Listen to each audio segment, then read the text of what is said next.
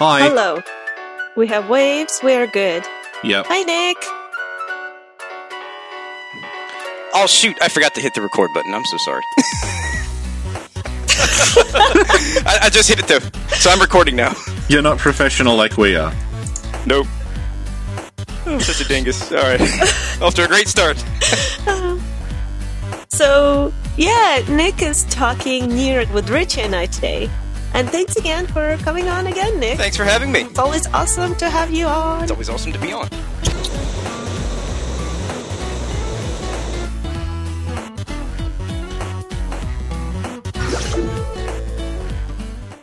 Richie, can you tell everyone what we're talking about today? That's a very good question. Because you wanted to talk about Nier, but you've only played Nier Automata. So you wanted to talk about, like, the whole Nier series, which is itself kind of a minefield, because as we were discussing, there's stuff in Nier that relates to another series called Drakengard, and there's stuff in Nier Automata that calls back to Nier. But also, I think those three things stand perfectly fine on their own. And, like, the connections between Drakengard and Nier are, like, it's basically an Easter egg. It's not, like, a super important detail.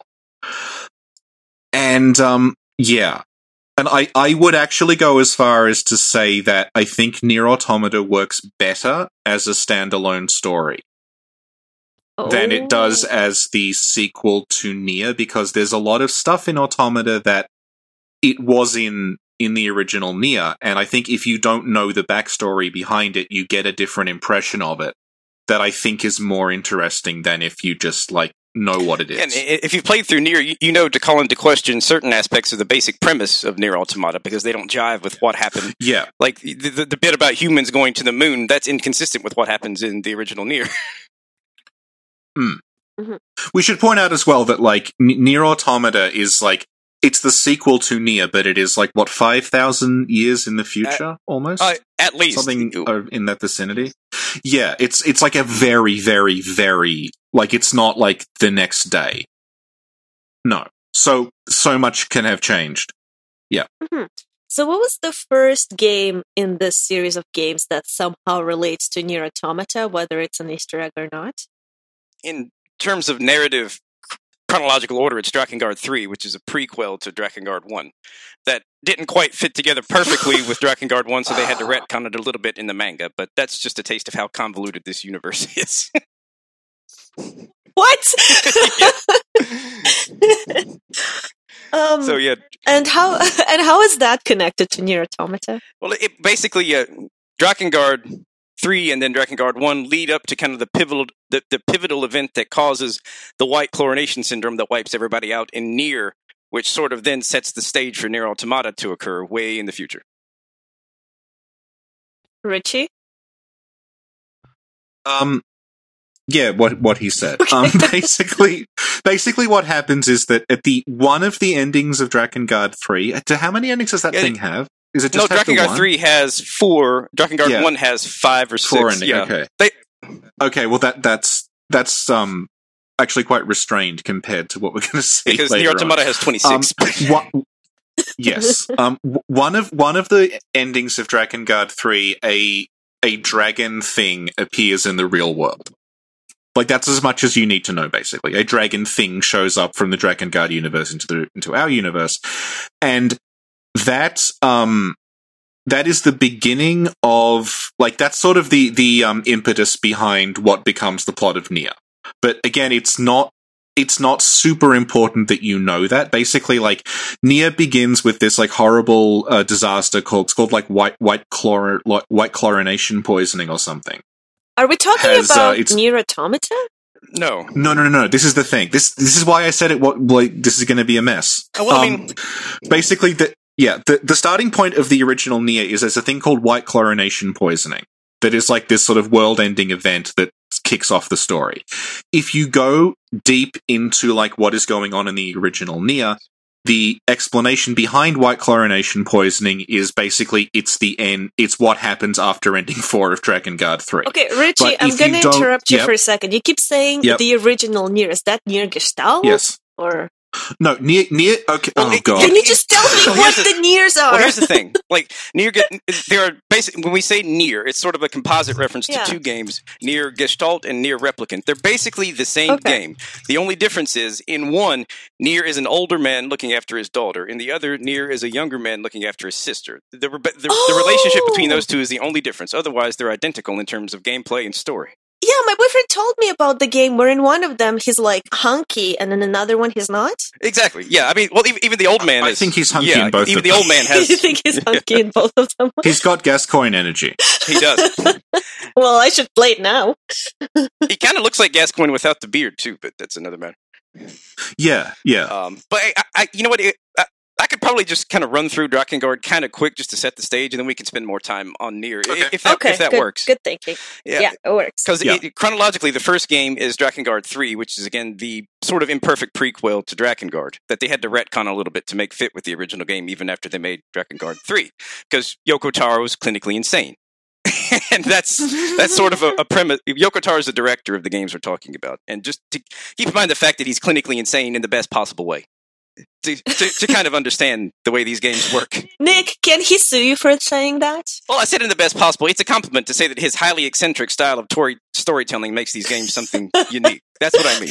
And like we should point out that Yoko Taro is like he started off. I think he was a playwright to begin with, and then he moved into video games. Matter of fact, there's a on. stage play prequel to Nier Automata. Yeah. That kind of tells some of the backstory of A2, which we can get to later. But starting with Drakengard 3. There's this fantasy world called Midgard in which most of the events take place, and Midgard came into Midgard. Yeah, Midgard. Isn't that like the Norse world? It is. Yes. But they went with that name for the fantasy setting of Drakengard for reasons that escape me. They just Can Thor sue them for just using the name? Probably not. It's hard to trademark the name of a place. Okay. Also, I imagine it's out of copyright. You can't copyright like the name of a place, and it's not a trademark. I don't think of Norse mythology. So Thor couldn't unfortunately sue, but he could just beat him up with his hammer. So that's a consolation prize. Then he'd commit battery, but who's going to sue the God of Thunder? We talked about the problems with suing deities in the last podcast. That's true. They don't have to show up to court, but. In this world, way long time ago, an earthquake takes place on the Iberian Peninsula, and after this, all sorts of magical creatures appear, magic itself is introduced into the world, a city appears out of nowhere, called Cathedral City, and dragons appear and start waging war on humanity, everything falls into chaos, until these 5 beings called the Intoners appear, and kind of set everything right. But before the Intoners appear, because of the havoc and the chaos that the dragons create, the disparate nations of Europe come together and form this one nation called Midgard, with the new city, which is called the Cathedral City, as its kind of capital. But it's a feudal system, so it's a system of disparate feudal lords, and they're oppressing and taking advantage of the people, until these 5, quote, goddesses called the Intoners come and kind of set things right. But during the feudal era, before the Intoners show up, a young girl is sold into prostitution by her mother, and to escape prostitution, she turns to violence and theft. And she grows to hate the world, and so she keeps stealing and killing until the world finally, her goal is to keep stealing and killing until the world finally musters the wherewithal to stop her and put her down. She has got a real violent disposition because of the things she's been through.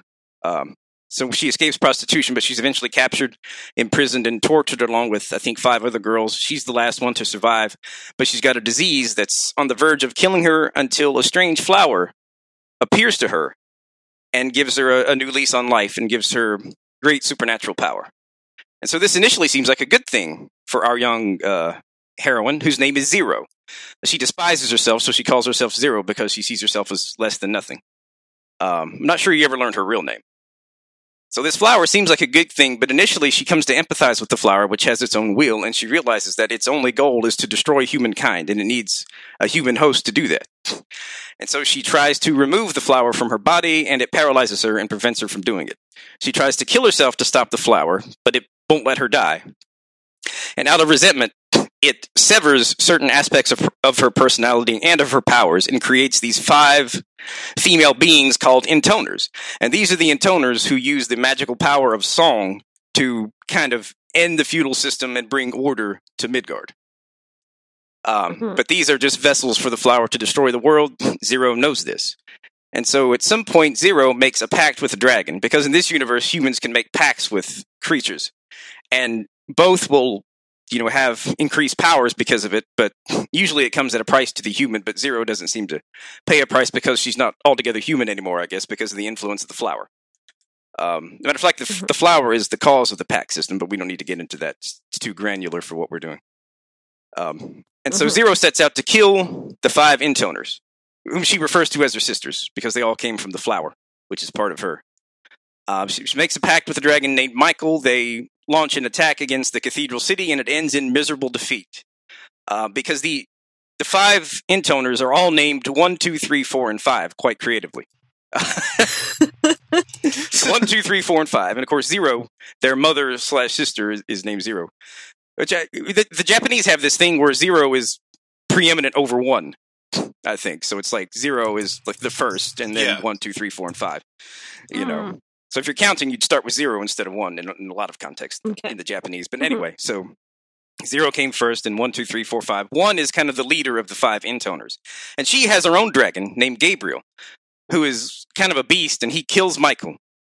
And it's like the angels. Gabriel, Michael. Yeah, these dragons are named after angels. As a matter of fact, in Drakengard, the dragon's name is Angelus, which literally translates to angel from Latin. So it's a thing.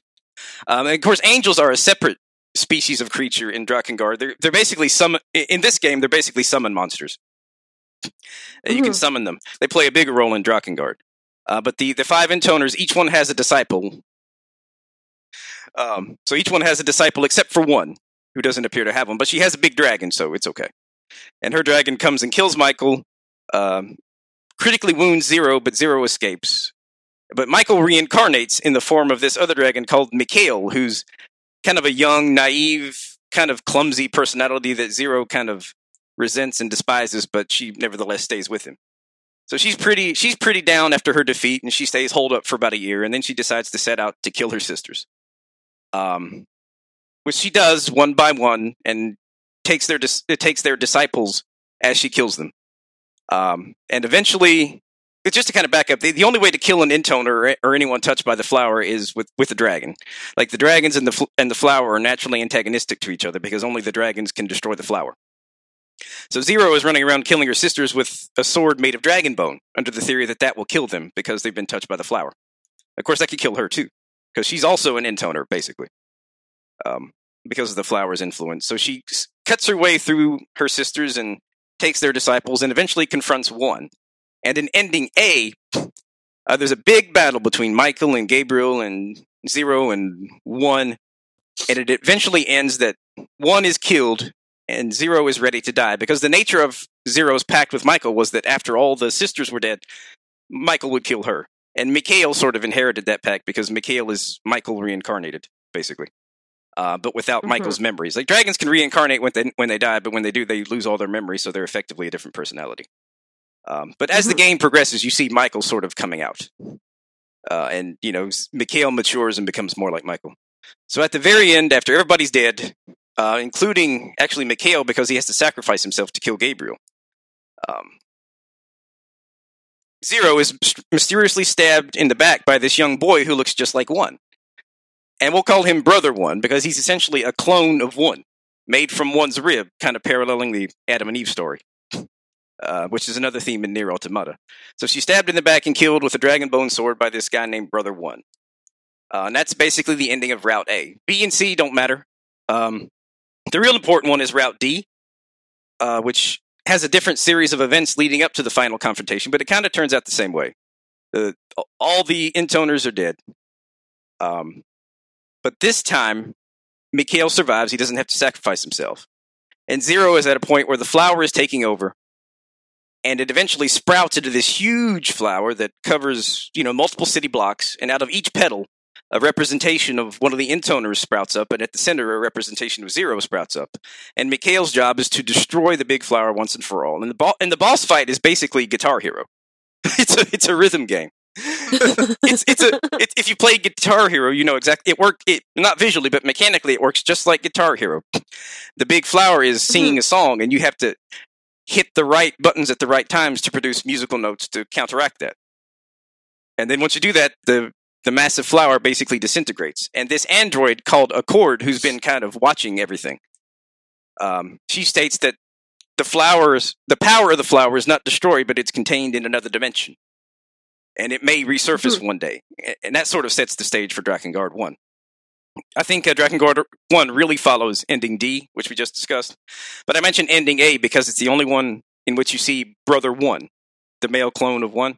And the reason I mention him is because he starts the Church of the Watchers, which is relevant to the story of Drakengard. Make sense so far? Yep.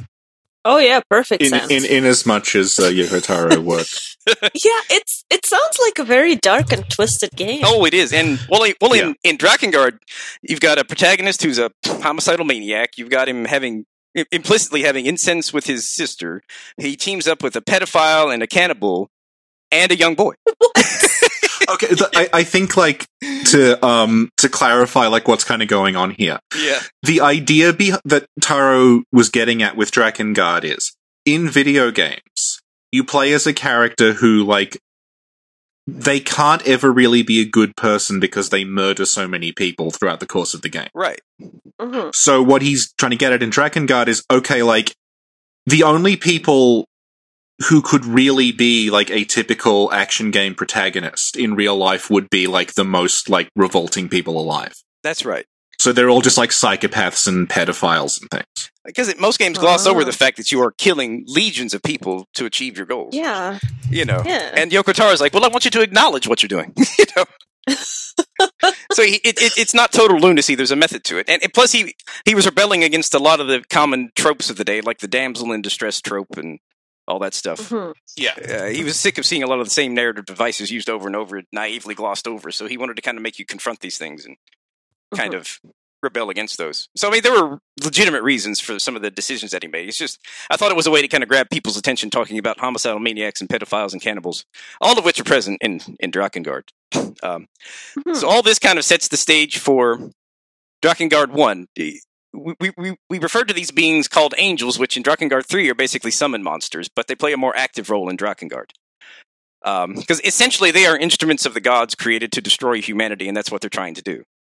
But somewhere along the way, the Church of the Watchers, also known as the Church of the Angels, initially established by Brother 1, created these 4 seals that sort of keep the Watchers at bay.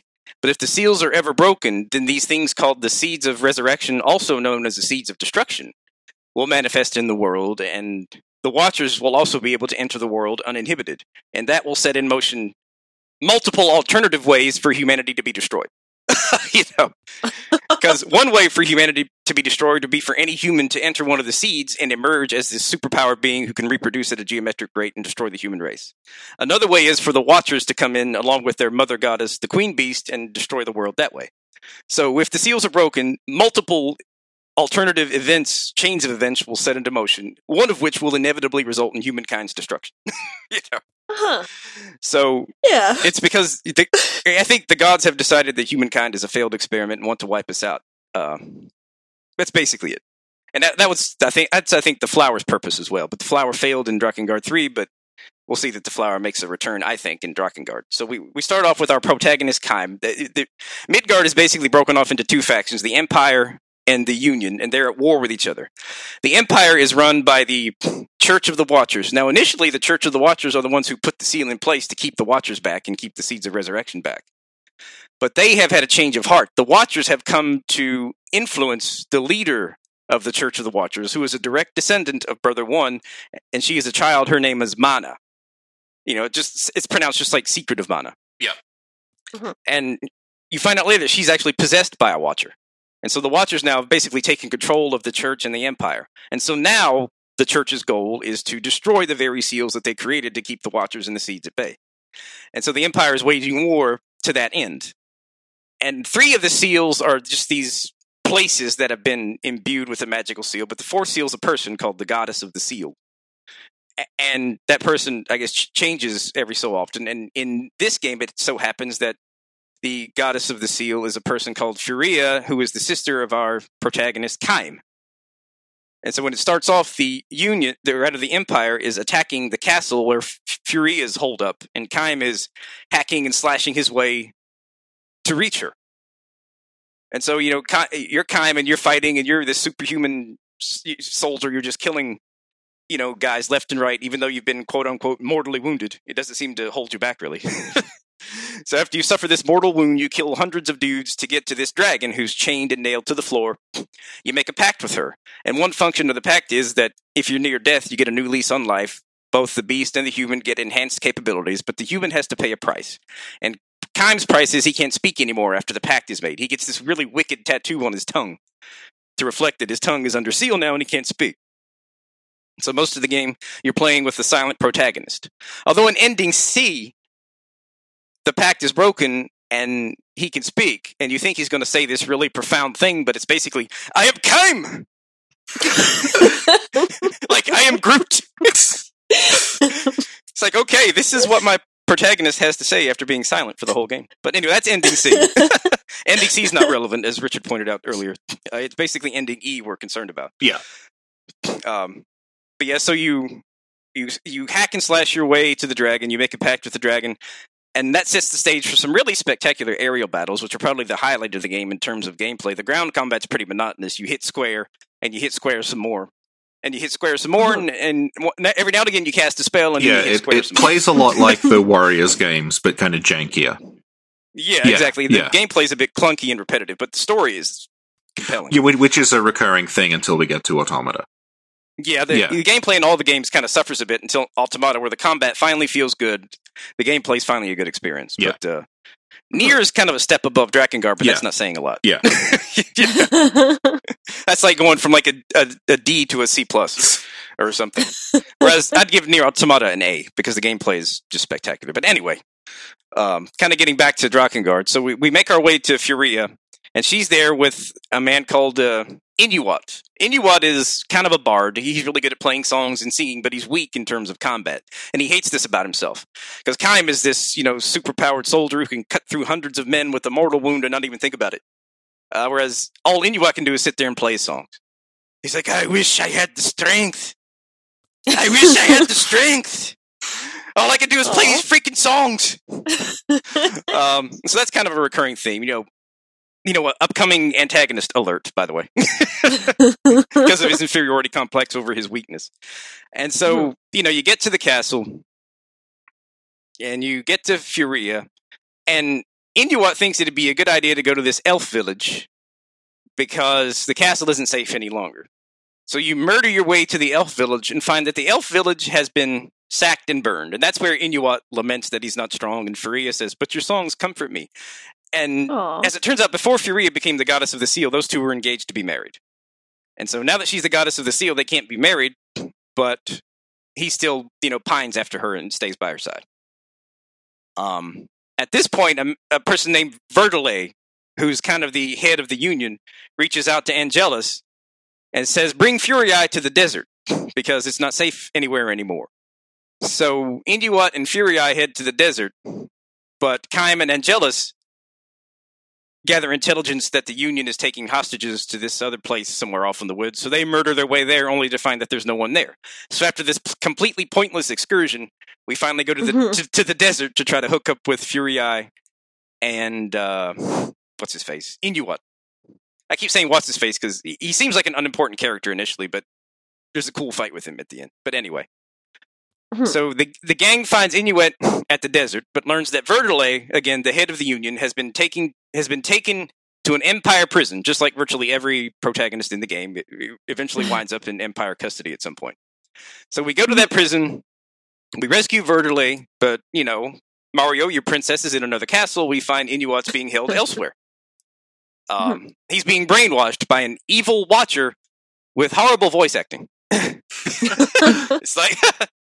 because the watcher will try to put words in your mind, and the voice acting sounds just like this. Fury Eye. And this is the voice acting from the evil watcher spirit that you hear throughout the game. An Oscar-worthy performance. Well, listen, Richie and I have been watching a lot of bad movies. Yeah. So this isn't the worst we've heard. No, I guess not. I mean, that voice actor is capable of much better due to his other performance in animated shows. So he must have been told to deliver the lines just that way. It's ironic. Yeah. Well, that's the explanation for Metroid Other M. Well, yeah. Yeah. You're told to deliver. Yeah, they want. Apparently, the director wanted her to sound like she'd been through a traumatic experience, which is totally counter to everything we had preconceived about Samus up to that point. Let's not go back there. Makes me sad. We'll just say Other M. We should have an episode on Other M. We did. Yeah. No, we had Metroidvania episode. We didn't have Other M. You'll be happy to know that Other M has an option called Theater Mode, where the game just shows you all the cutscenes in order, and Are you serious? Yes, and then That's awesome. it inserts little gameplay footage in between them, so you can follow where you went. Yeah. So the game itself makes a lore video for you. Pretty much. Yeah.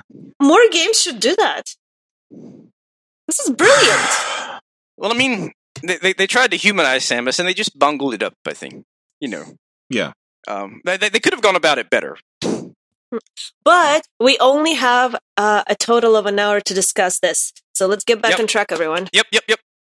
And so, yeah, we found Verdelay. We found out Inuit's being held elsewhere and being brainwashed by a Watcher. And eventually what happens is, as a result of the brainwashing, Inuit gives up his musical talent to make a pact with a black dragon, which happens to be the same black dragon who killed our protagonist Kaim's parents way a long time ago, which explains his hatred to the Empire. But anyway, and along the way, one of the seals was broken, and soon another seal is going to be broken. But before we get there, we have to talk about the cannibal elf. She, too, is being held in an Empire prison. She sends a telepathic message to Verdelay. So we attack that prison, and the cannibal gets out, and she joins our party after she tries to eat Kaim. She attacks Kaim, tries to eat him, fails, but nevertheless, Kaim agrees to take her into his service. And this woman is an elf. Her name is Ariok. And like I said, she's a cannibal. She likes to eat people. She particularly likes to eat children. So we get nervous whenever she gets near any children. Yeah, and I can imagine. And there's a scene in, I don't think it's a DLC, but it's like one of the chapters where she and our pedophile Leonard are in a village full of children, and she's eating them all, and Leonard is quite distressed by this. Along the way, and before that is when we meet Leonard, and he's mourning the destruction of his village, and you come to find out that he was off molesting children while his village was being sacked and burned. So, oh my god! And he made a pact. Initially, this fairy shows up and goads him into killing himself, but he refuses, and so she makes a pact with him instead. And the price he pays is that he gives up his eyesight, so he's blind. But he can still fight competently. He's just blind. So anyway, so we break the she-elf out of prison, the cannibal she-elf, and yet another seal is broken. And so I think now we've got 3 of the 4 seals broken. So Furia herself is the last remaining seal. And if she's killed, then the seals will be broken, and all heck is going to break loose. And so at this point, once Kaim learns the nature of the seals and what he's being asked to do, because Verdelay begs him, please stop them from destroying the last seal. Please save Furia. So at this point, Inuit shows up with his black dragon, and Inuit and his dragon fight Kaim and his dragon. Kaim and Angelus lose handedly. Inuit plants a big kiss on Furia and takes her away with him to the Empire's flying fortress. And so naturally, we set off after them. Along the way, we meet this little kid called, what's his name? Siri. S-E-R-E, Sere. That's his name, Sere. He turns out to be the sibling of Mana, who is, again, the head of the Church of the Watchers, and hence the head of the Empire. Mana was unloved. Her mother sent her off in the wilderness to die, but the mother loved Siri. But eventually the parents were killed in an Imperial attack on their village, so I guess it doesn't matter. Siri has made a pact with a golem, a big stone creature, and the price he paid doesn't sound like much of a price, really. He lost his time, so he doesn't age. He's stuck as a child forever. So he's immortal, which is good, but he can't age. He's stuck as a child, which is bad. Kind of like the little girl vampire in Interview with the Vampire. She's stuck as a little girl forever, and she has all sorts of psychological issues. Because she's hundreds of years old, yet she's still a child. But anyway. So yeah, the 3 seals are broken, so now we're mounting a direct assault on to back up, the Union musters all its forces and mounts a last-ditch desperate attack on the Empire to try to save Furia and prevent the destruction of the world. And just when it looks like we've won, the Imperial Flying Fortress drops the equivalent of a series of... Well, it drops the dark fantasy equivalent of a series of nuclear bombs on the battlefield, which turns the whole place into a hellscape full of undead soldiers. So we have to kind of cut our way through that. We hop on our dragon. We make our way to the fortress. We have a big climactic fight with Inuit and his dragon, and depending on which ending you get, things go differently. So we'll kind of stick with ending the way things play out in ending E, because that's more efficient for our purposes. So like in ending E, by the time we get into the fortress, Fury Eye is dead. So the final seal has been broken. And so now the Watchers are descending. Well, the sky is kind of opening, and the Watchers are descending from the heavens. And the Watchers in this game are giant demon babies. I mean, giant humanoid babies. Mm-hmm. Much to Ariok's delight. She's like, big babies to eat, yay! But they wind up eating her, so it's a bit of a it's a bit of turnabout there, because a bunch of Watchers are converging on her, and she's like, "Oh, the ultimate feast!" And then she gets eaten. Oh my god! Yeah, so it's a bit of turnabout there. And then shortly after the Watchers appears this entity called the Queen Beast, and the confrontation with her will go differently depending on whether you choose Route D or E. If it's Route E, then Angela says something cryptic. If you want to catch a lion's cub, you got to do it on its own turf, which I'm not sure exactly what that means. But basically, I think it means you have to fight the Queen Beast on her own turf if you want to destroy her. Okay. So they engage the Queen Beast directly, who is basically a giant naked woman who looks like she's made of stone. Looks a great deal like the flower boss we fought in Drakengard 3. Coincidentally. Oh. Not coincidentally. Richie, was this the flower lady you were telling me about at some point? No, she doesn't make it to Automata. No. Okay. Unfortunately. Okay. Well, fortunately, I guess, because she's kind of the thing that causes the human race to go extinct, which we'll get to in a second. But okay. But yeah, so we engage the Queen Beast, and by this time she's swollen as if she's pregnant, so we don't know what's about to happen. But as soon as Kaim and Angelus engage the Queen Beast, there opens up this rift in space and time, and they fall into what is modern Tokyo. So first you see the Queen Beast land in the city, and then Angelus and Kaim come after her. And lo and behold, it's another rhythm game boss fight, just like in Drakengard 3. You're playing Guitar Hero, and you have to hit square and triangle at the appropriate times to counteract her musical intonations. And so because of this, I think the Queen Beast is the flower. Because the flower boss fight and the Queen Beast boss fight are basically identical, practically speaking. Except for some visual differences. So, I think the Queen Beast is the flower after ending D of Drakengard 3. And so it made it to the Drakengard dimension, and it made it back to the Drakengard dimension after it was sealed away in another dimension, because the seals were what were keeping it from coming back, and now that the seals are broken, it's back. But now it went through a dimensional rift into our world. So once you defeat it, it sort of disintegrates into this fine particulate matter. And Angelus is sort of reveling in the wind. She's, flapping her wings and hovering there. She's like, oh, it's done at last. And then all of a sudden she's struck by 2 missiles. Boom! She's blown up, and her body falls from the sky, and she's impaled on the Tower of Tokyo. Because the Japanese Defense Force said, you know what, we better not let this dragon fly around. We're going to destroy it with missiles. And so that's what they did. So poor Angelus is dead, because the Japanese Air Force couldn't be bothered to sort of ascertain the nature of this creature before they decided to wipe it out. It turns out perhaps to be a mistake on their part, but it really inconsequential. And so the fine particulate matter into which the Queen Beast dissolved turns out to be the mesoparticle called the demon particle. And that is the source of the white chlorination syndrome that sets the stage for Nier, Gestalt/Replicant, which comes later. Now, initially ending E of Drakengard was supposed to be a joke, but that eventually became the foundation of the whole Nier franchise, which again... Yoko Taro's, clinically insane in the best possible way. Which what I'm trying to say by that is he's highly eccentric, and that informs his storytelling, and I think really makes it good.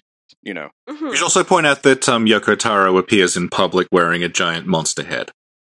Yes, if you're familiar with the character Emil, every time he appears in public, he's wearing Emil's head. Essentially, I'm not sure whether Emil was based on that or whether that's based on Emil. Yeah. Wait, I thought that was his face. I did too, but it turns out it's a mask. I mean, I was blown away when I learned. God. Yeah. So we got through Drakengard 3 and 1, and now we're finally ready to talk about Nier. So did that make sense? Because I feel like I went really fast. Well, I think that's as much sense as it's ever going to make, all things considered. Yeah, no, and I think people who are really familiar with this are going to be irked that I had to gloss over a lot of stuff and sort of leave out a lot of stuff. Yeah, we have a time limit today, so we gotta be efficient. Yeah. I hear people mention these games a lot, and I never even imagined that they were this dark and messed up. Oh, absolutely. Yeah, I always had a picture of like Skyrim when people talked about them. Well, now Drakengard 2 is a lot brighter and more chipper, but Yoko Taro didn't have much to do with that one. So there you go. So now we get to the events of Nier. Yeah. All right. Okay. Heck Nier. yeah. Oh, sorry. Yeah. And so, let me just, because I had to make notes on this because it's kind of insane. Even the great Nick had to make notes for this, and he's a lawyer for a living. Yeah. Of course, as a lawyer, I make notes. So the Queen Beast disintegrated. This is stuff you kind of don't really find out in Nier until much later in the game, but we may as well just talk about it now because we're trying to go into chronological order. But yeah. Yeah, so now we're going to talk about the original Nier games, which are the hunky and also hunky protagonist games. The young hunky and older hunky. Yeah. Okay. Yeah, like I said, the Nier Gestalt and Nier Replicant are basically identical in terms of narrative and gameplay, except that in Replicant, it's a younger Nier looking out for his sister, and in Gestalt, it's an older Nier looking out for his daughter. So brother Nier and father Nier, basically. Okay. Nier Replicant was never released in the West, but it was released in Japan, although people in the West have gotten hold of copies of it. But it was never formally released in the West. The only one released in the West was Gestalt. And I think Nier Automata follows Gestalt because you find references scattered about to a man who destroyed the world in an effort to save his daughter. Yeah. Although some people say that Brother Nier is the canon version because of other factors, but I think the fact that you find these notes about a man, fighting for his daughter pretty much makes clear to me that it's Gestalt. Yeah. But people will argue about that. You agree, Richie? Yes. But also, like as I was saying, I think Nier Automata just it works better on its own if we just don't bother really thinking that hard about how it connects to Gestalt/Replicant. You're probably right. People will naturally be interested to learn about Nier, but yeah. I guess we'll get to it when we get to it. But there's some things I think work better on their own. I think you're right. Yeah. I played Automata before I knew a blessed thing about Nier, and it was a great experience. Yeah.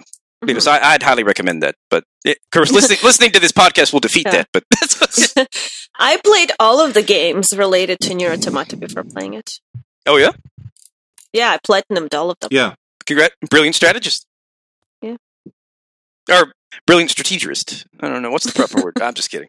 Richie was about to make a smartest comment because he knows I'm lying. I think everyone knows you're lying. See, I did too. I was just too polite to call you out. I try to be a good boy. It doesn't always work. But okay, so original Nier. Yep.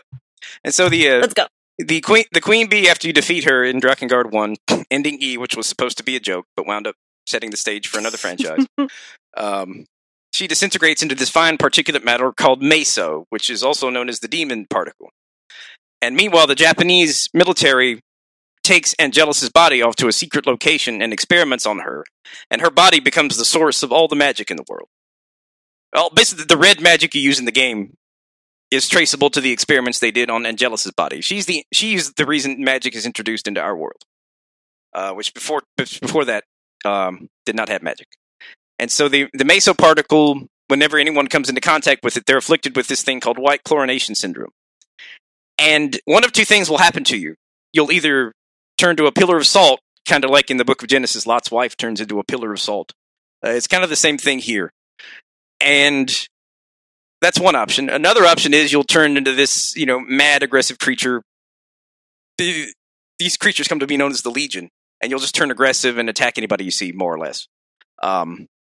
these creatures operate under the leadership of a person called Red Eye, which kind of ties back to Drakengard because the Imperial soldiers have red eyes and they're kind of mindless automatons killing people. So that's another tie-in to Drakengard.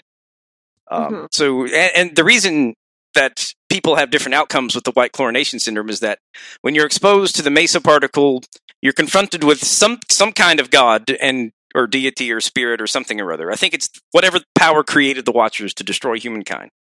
That creature will confront you and give you a choice.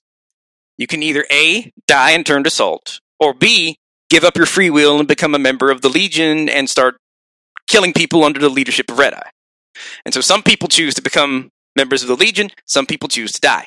I think most people choose to die, which is why the widespread death and disintegration from the white chlorination syndrome. And the reason they call it chlorination syndrome is you're literally turning to salt, of which chloride is an element, So that's why they call it that. So you got the white chlorination syndrome. Initially, it starts out as a fairly localized phenomenon. I think in how do you say it, the Shinjuku province? Yeah, Shinjuku.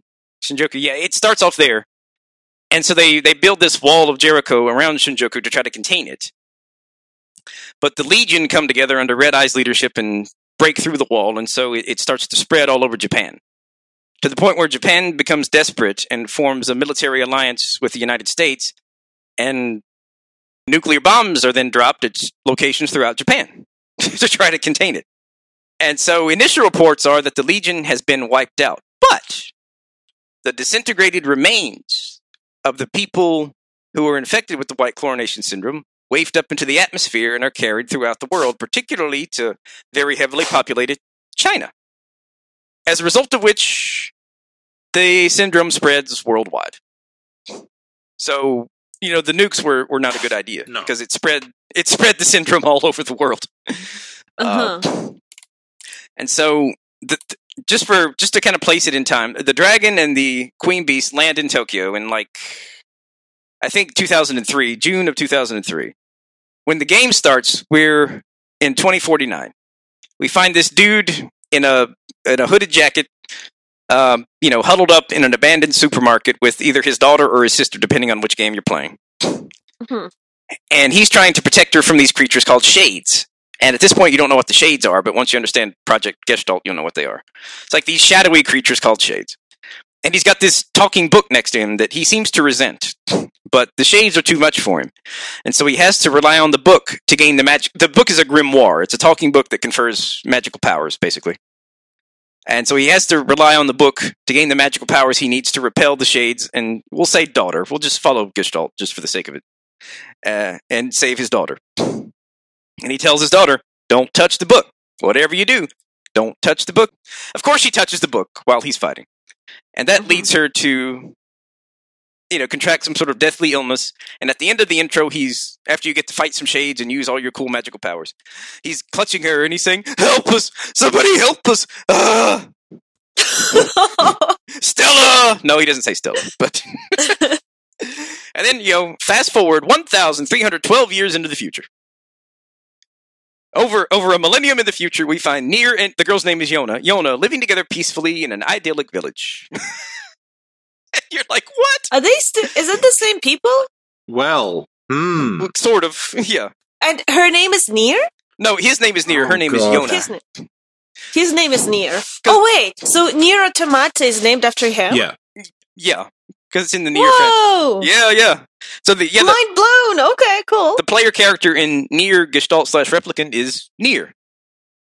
I mean, the reasons why they're still alive and together after 1,312 years are convoluted. It's not revealed till the end of the game.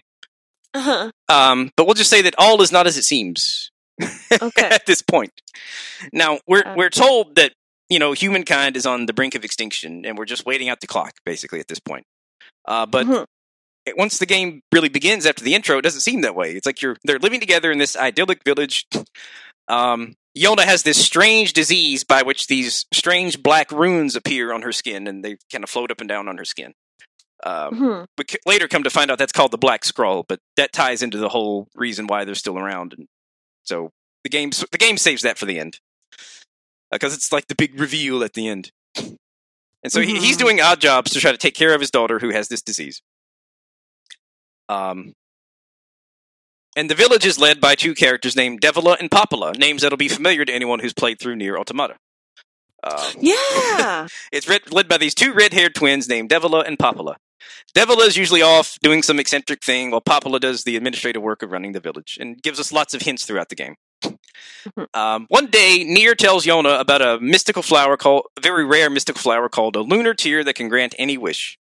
And so naturally, Yona, wishing to be free of her sickness and being a stupid kid, heads off to try to look for the lunar tear. We have no idea where she's gone. I think Popula suggests that we go look at this place called the Lost Shrine. And so we make our way through the Lost Shrine, which is kind of the game's first dungeon, and we find Yona on some altar guarded by two menacing, giant, gold, mechanical-looking suits of armor called Hansel and Gretel.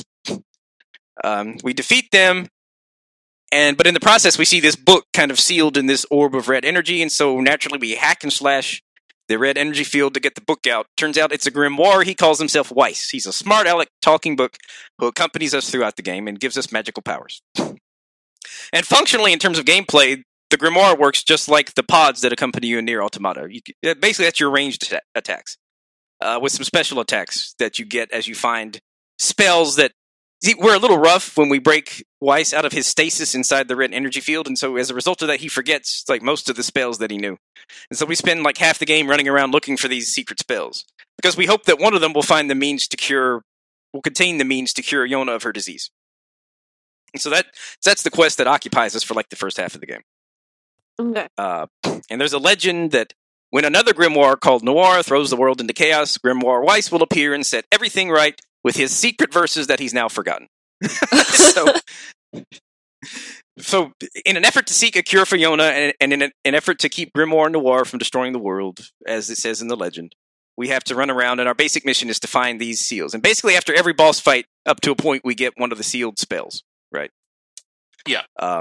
So our quest takes us to a secluded village called Eri, where we're not quite welcome, but where we meet our scantily clad, foul-mouthed, violent-tempered sidekick called Kaine.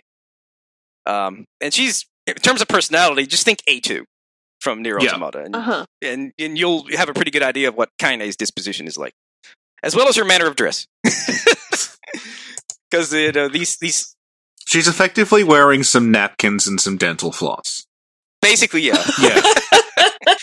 some artfully tied together napkins and dental floss that conceal just the right places and really no more. It's really just down to one or two lines. They talk about her being intersex in material that's outside of the game. But then in the game, there's just one scene where someone says, "Oh, are you still pretending to be a girl?"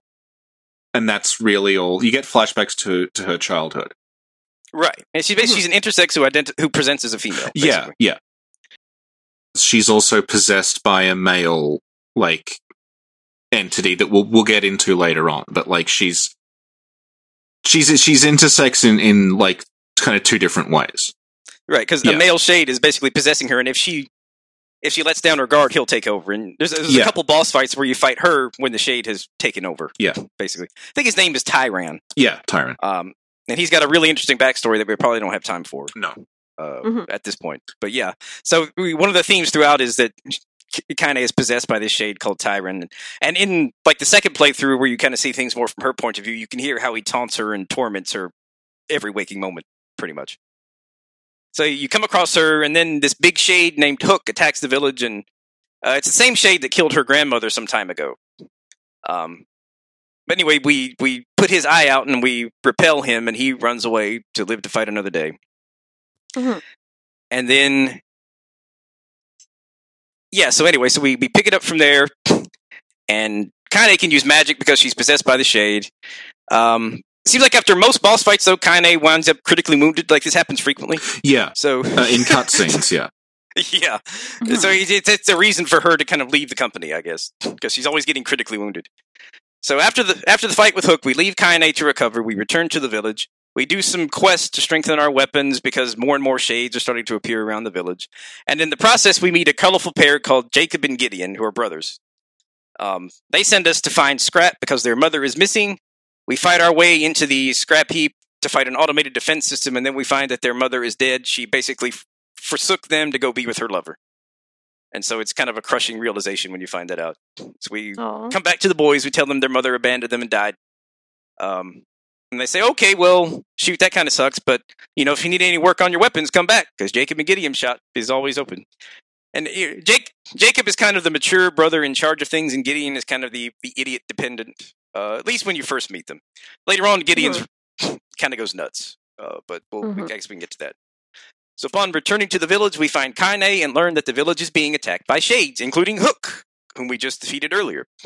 So we run all over the village with Kaine, who's now feeling good, fighting Hook.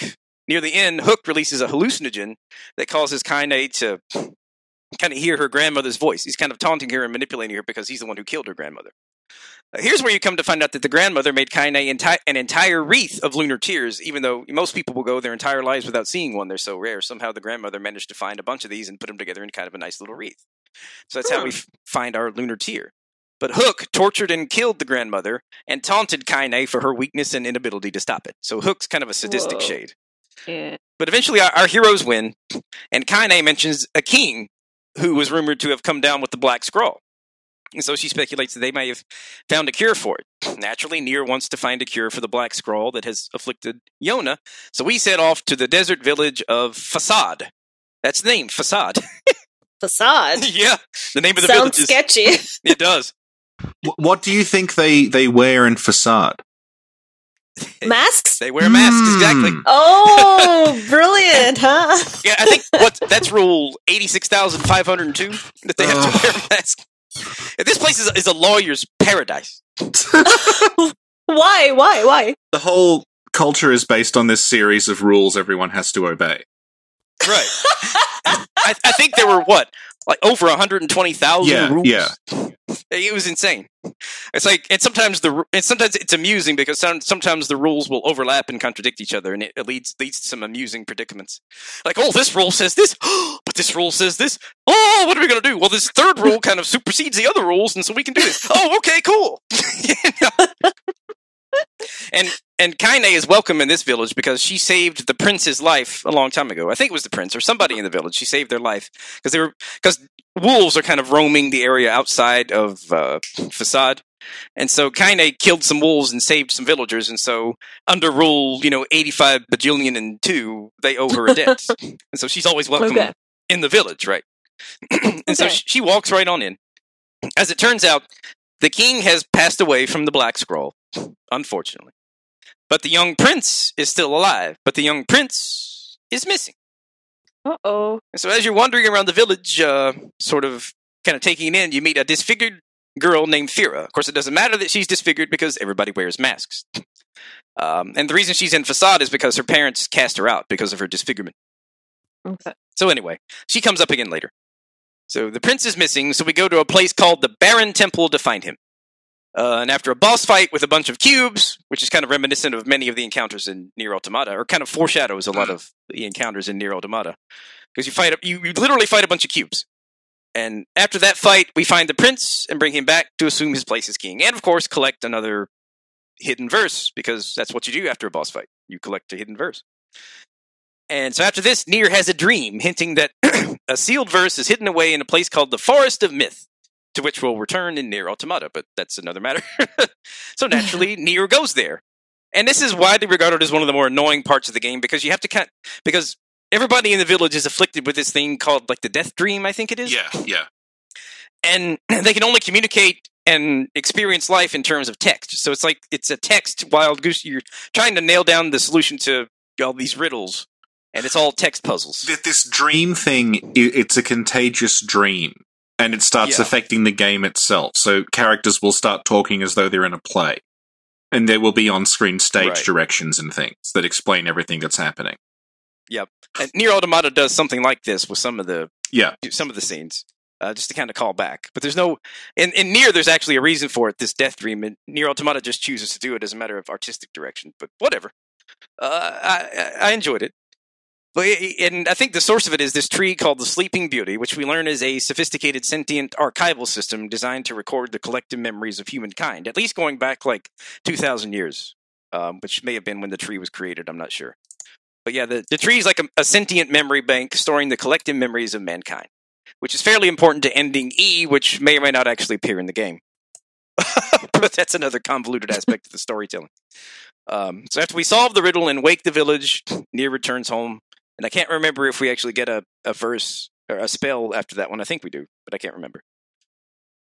And, after this, we receive a letter from Yona's boyfriend. Yona has a boyfriend, supposedly. Oh, snap.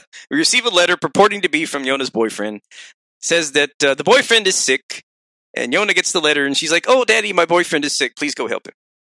Mm-hmm. And so he's like, "What? You've got a boyfriend? Oh, angry dad. Ooh. I'm going to go give this young whippersnapper a piece of my mind. You get away from my daughter." Well, it's not exactly like that. But.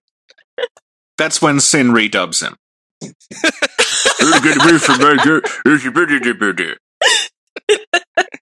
or talks to him in her own language that only she and Derek understand. Yeah. Like that would have been a good riff on the death stream if it just forced everyone to talk like Sin. Yeah. Well, you're saying my own language that no one can understand, but yesterday we had Cal on and he spoke it. Yes, it's true. I think a lot more people understand it now than you might think. Well, it's catching on. Yeah. Well, you're like J.R. Tolkien. You're actually inventing languages. Because I think Tolkien actually invented Elven languages. Like he didn't just make up random phrases. He actually created languages. Yeah, he was a linguist. Yeah. Yeah. So it's a little known fact that the language he invented is actually based on my imaginary language. Oh, okay. Which seems incredible, seeing that you were born well after his death. Well, she predicted it after it happened. That's right. She's good at this. She is good at predicting things, that's for sure. Yeah. Predicting cut content and retroactively predicting linguistic developments in high fantasy novels. Yes. There we go. Yeah. Wow, that hurts my brain. Oh dear. This is why I love coming on with you guys. It's a wild world of wonderful things. So we head off just because we're short on time, I guess. Yeah. Yeah, we have to wrap up in 15 minutes because Richie has got to sleep because it's 5 a.m. in Australia or something. It's 4 a.m. Oh my god, yes you do! You told me that you're I'm not sure, I have to go. How long is this? Yeah, but it's fine. Oh my god, now it's fine? Oh my god. You don't have to do anything. Well, you have to sleep, it's 5 a.m. It's 4 a.m. Okay, the reason I'm a little irate right now is because before the podcast you were I'm not sure, it's a little late. But now you're no, it's fine. Oh, I see how it is. When it's it's a podcast with Sin, well, I'm not sure, it's kind of late. As soon as Richie knows, Nick is going to be there, it's going to be cool. Yeah, I don't need to sleep.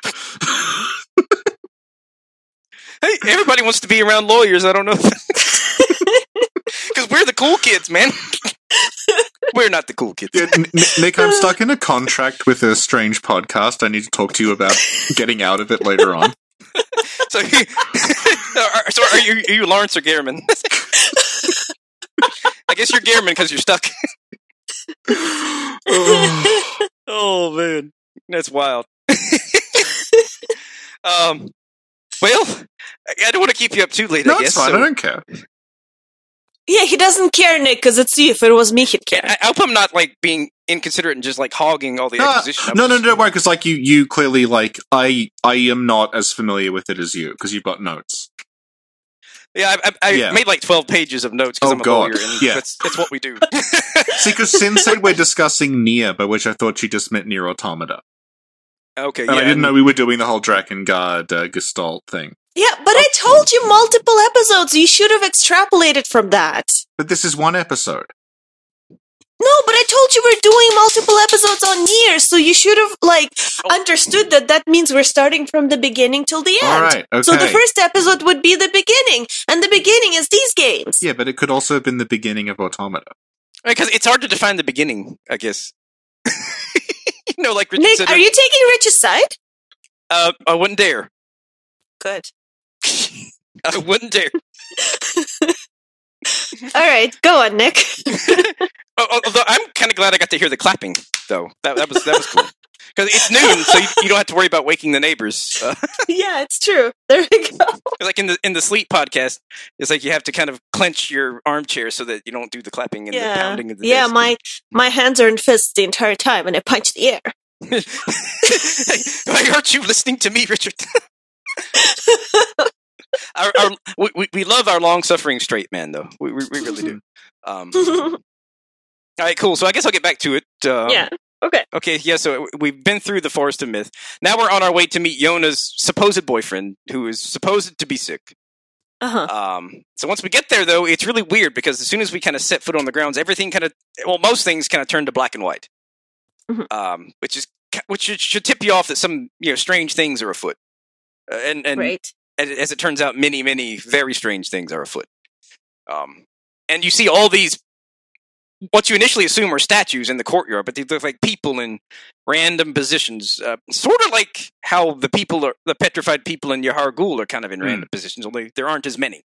Because in Yahar Ghul it's thousands of people, but here it's like a few people scattered here and there that are kind of petrified in these random positions. You assume they're statues, but you later come to find out they're actually petrified people. But yeah, you enter the mansion, and you find a young man named, and this is going to ring a bell for a lot of Nier Automata players, you find a young man named Emil. My favorite character in the whole franchise. I love Emil. He's a wonderfully complex blend of sadness, sensitivity, and unbridled destruction. But we'll get to the unbridled destruction part later. Right now, he looks like a typical young boy, but he's essentially blindfolded. Or it's either a blindfold or these opaque glasses that he wears, but he can't see, and it's by choice. He walks around with his eyes covered up. And that's because anyone who makes eye contact with him is immediately petrified. Oh, snap! Hence all the seeming statues in random positions you see scattered about the courtyard. So he's like Medusa. Yeah. Kind of, yeah. You look into he's got these red eyes, and you look into his eyes, and bam. Of course, red eyes are kind of a recurrent visual motif throughout the series. So he has these red eyes, and whenever you look into his eyes, you're petrified. Can he turn people into snacks? Nope, just stone, unfortunately. Aww. Now later on, he acquires these crazy magical powers, so maybe he can. Okay. But at this point, all he can do is turn people to stone. And that's why he walks around blindfolded, because he doesn't want to accidentally turn anybody to stone. Have you played Kirby, Sin? Yeah. There's a power in that turns everything on screen into a snack. Oh, that's right. I did not know that. The cookie, the chef, yeah. Yeah. I played a little bit of Kirby, not too much. He gets a giant pot, and he, bangs the ladles together, and then all the enemies jump in the pot, and they come out as snacks.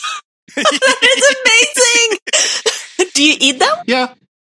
Kirby eats everything. It kills everything on screen by turning it into delicious food. Yeah. That is my type of game. Oh my god. Yeah, I haven't gotten that far in Kirby, so... Yeah, Kirby's godlike once you get to some of the more advanced powers and stuff.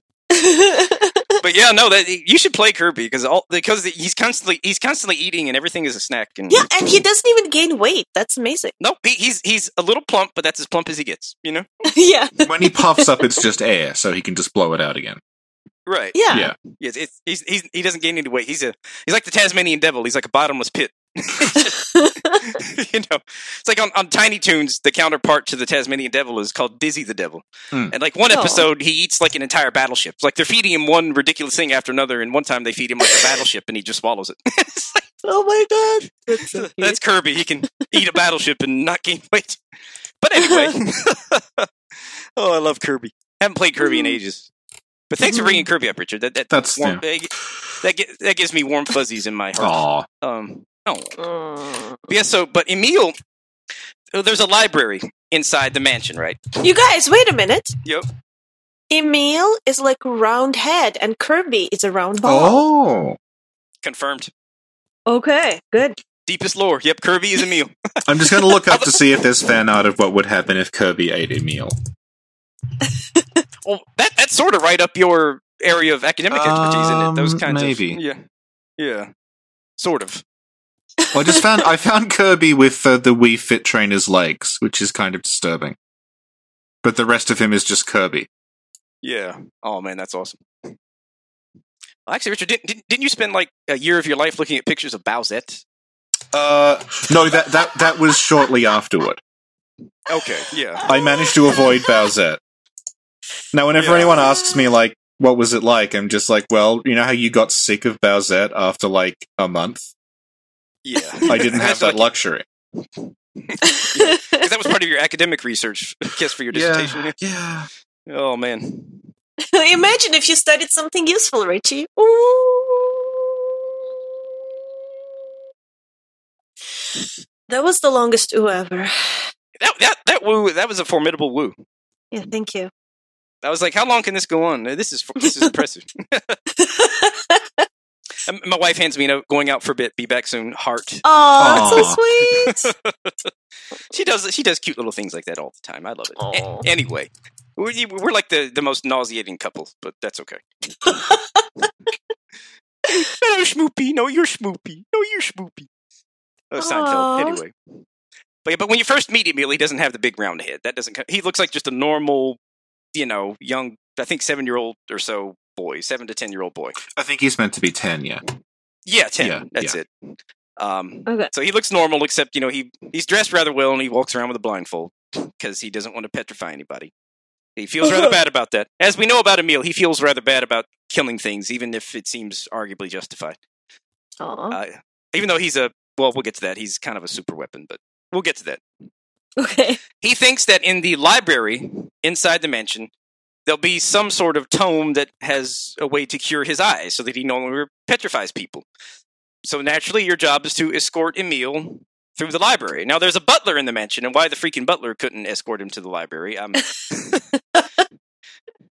Hey, he's not paid to do that job, okay? Yeah, it's like, well, the butler's like, well, I'm not the protagonist of this game. I shouldn't be running these fetch missions. There we go. I'm just an NPC. As it turns out, it wasn't Emil that sent the letter to Yona. It was the butler who wanted to get near to the mansion. I think there's actually some danger involved maybe in going to the library. And Neil is much better equipped to handle dangerous situations than the butler is. Yeah. So that's really why Nier has to do it. I just figured I'd poke fun at video game logic because I love to do that. How a superhuman hunter can't climb over a fence or swim. I mean, for heaven's sake. Anyway, sorry. Because the freaking developers don't want to program water physics. Anyway, back to the game.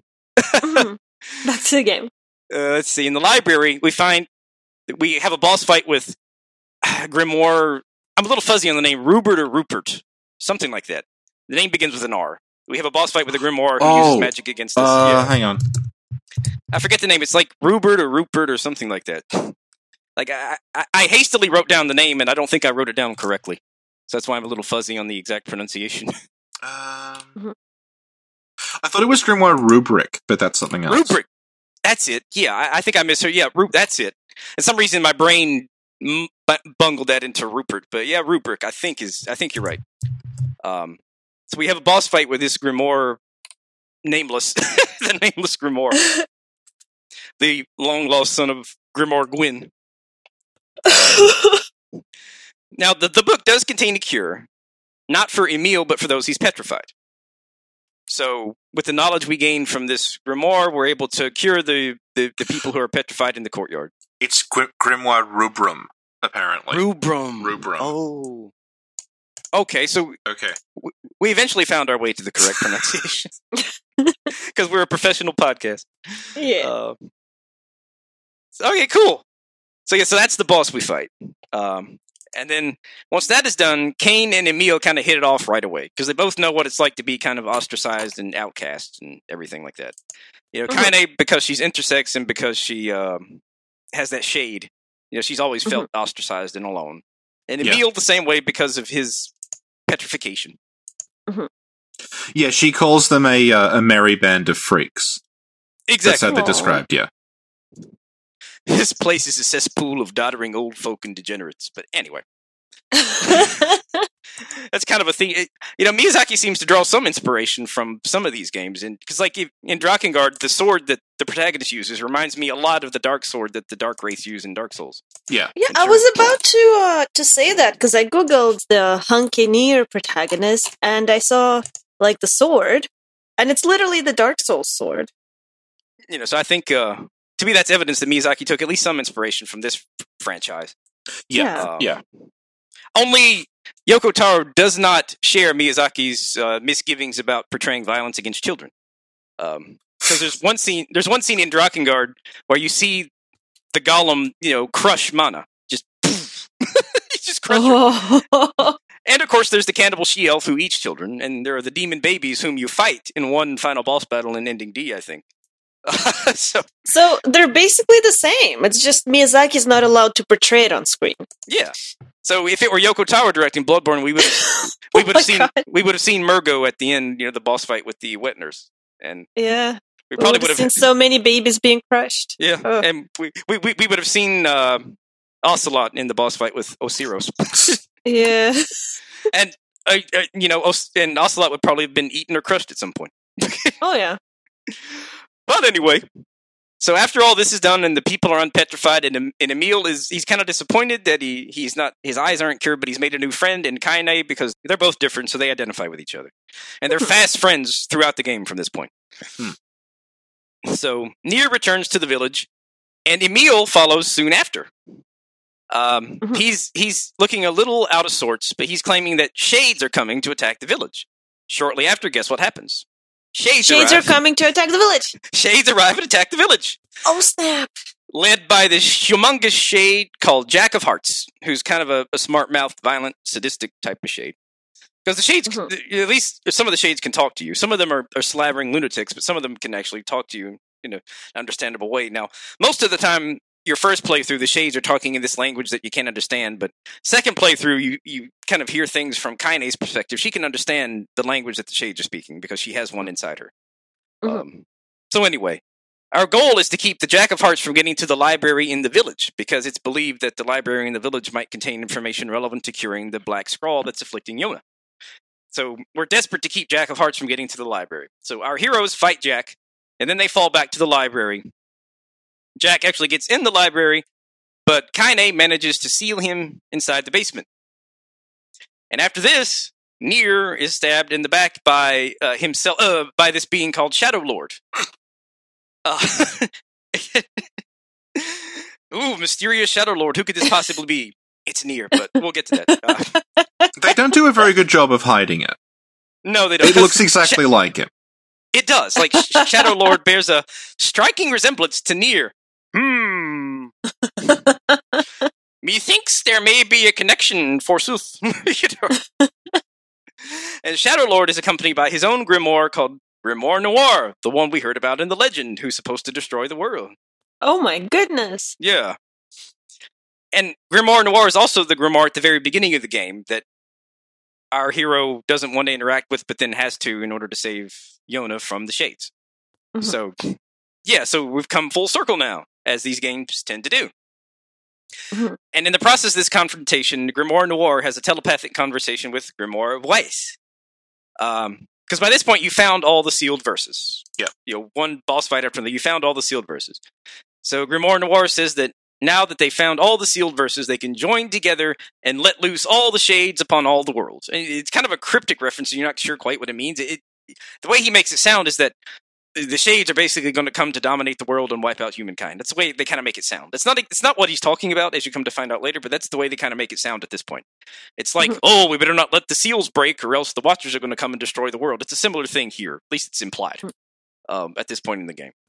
So they can join together and let the shades loose to take over the world, or so it seems, to make a new and perfect world, renovate the world, and in the process destroy everything we know and love. And he says that the whole quest to find the sealed verses was masterminded by the Shadow Lord, who's been manipulating things in the shadows the whole time. The shadows. Eventually, Kaine goes on a really vulgar and foul-mouthed tirade and eventually calls Grimoire Weiss out of the trance, because that's her thing. She's A2, basically, very foul-mouthed and hot-tempered, but ultimately lovable and, relatable. Great character on the whole. That's just kind of her shtick, just like A2. You come to love A2, and you kind of chuckle at her because she's hot-tempered and foul-mouthed. So again, think A2. Only maybe slightly more hot-tempered than A2. I find Kaine to be a bit more of a hothead even than A2 was. Because A2 softens up pretty quick, but Kaine kind of stays hot-tempered for a little longer, I think. But anyway. And so Shadow Lord eventually wins the confrontation, and he takes Yona with him and leaves to some unknown location. And so Nier's like, "No, you took my daughter, you fiend. Bring her back, anon!" But he doesn't. So that's not what he says. I just figured I'd work in some quaint, antiquated verbiage. So skip 5 years later. Yona's still missing. But Nier is wearing a different outfit. By now he's a hardened combat veteran, very angry, and he's been searching for Yona this whole time. And he's got an eye patch. He's got an eye patch. That's the way you show time has passed. Yep. He doesn't look like he's really aged at all. No. But he's got this eye patch. Good enough. Now, Nier himself has not aged at all, but then he comments to Popula how she doesn't appear to have aged at all in the last 5 years. Is it because they've been on that juicing diet? Yes. It must be. Yeah, they're juicing and they're on the keto diet, I think.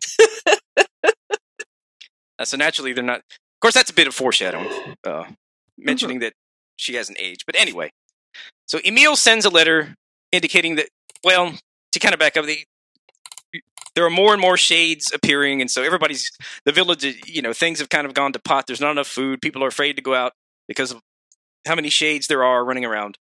And so things have gotten a bit darker in the last 5 years. Okay. And amidst all this darkness and carnage, Emil sends a letter indicating that there might be a cure for Kaine. Because, I skipped over something kind of important. While we're fighting Jack of Hearts in the library, we mentioned that Kaine seals him in the basement, but that's behind a wooden door that Jack of Hearts is going to break through because he's this big, powerful shade. And so to keep him in the basement, what happens is Kaine backs up against the door and asks Emil to petrify her so that she and the door itself will turn to stone and keep Jack of Hearts sealed inside the basement in the library. So Emil is initially reluctant, but then he takes off his blindfold and looks Kaine directly in the eyes. She's backed up against the door, so she turns to stone, and the door itself turns to stone for reasons I don't quite understand. Because I guess it makes sense for the game. The game needed it to.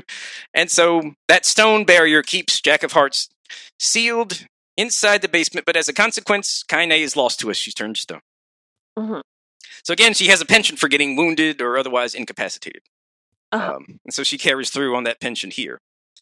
Emil sends a letter, though, indicating that there might be a cure for Kaine. Please come see me. So naturally, that's what we do. After we comment to Popula that she doesn't seem to have aged, and she just waves it off as kind of an awkward compliment. So once we arrive at the mansion, Emil says that,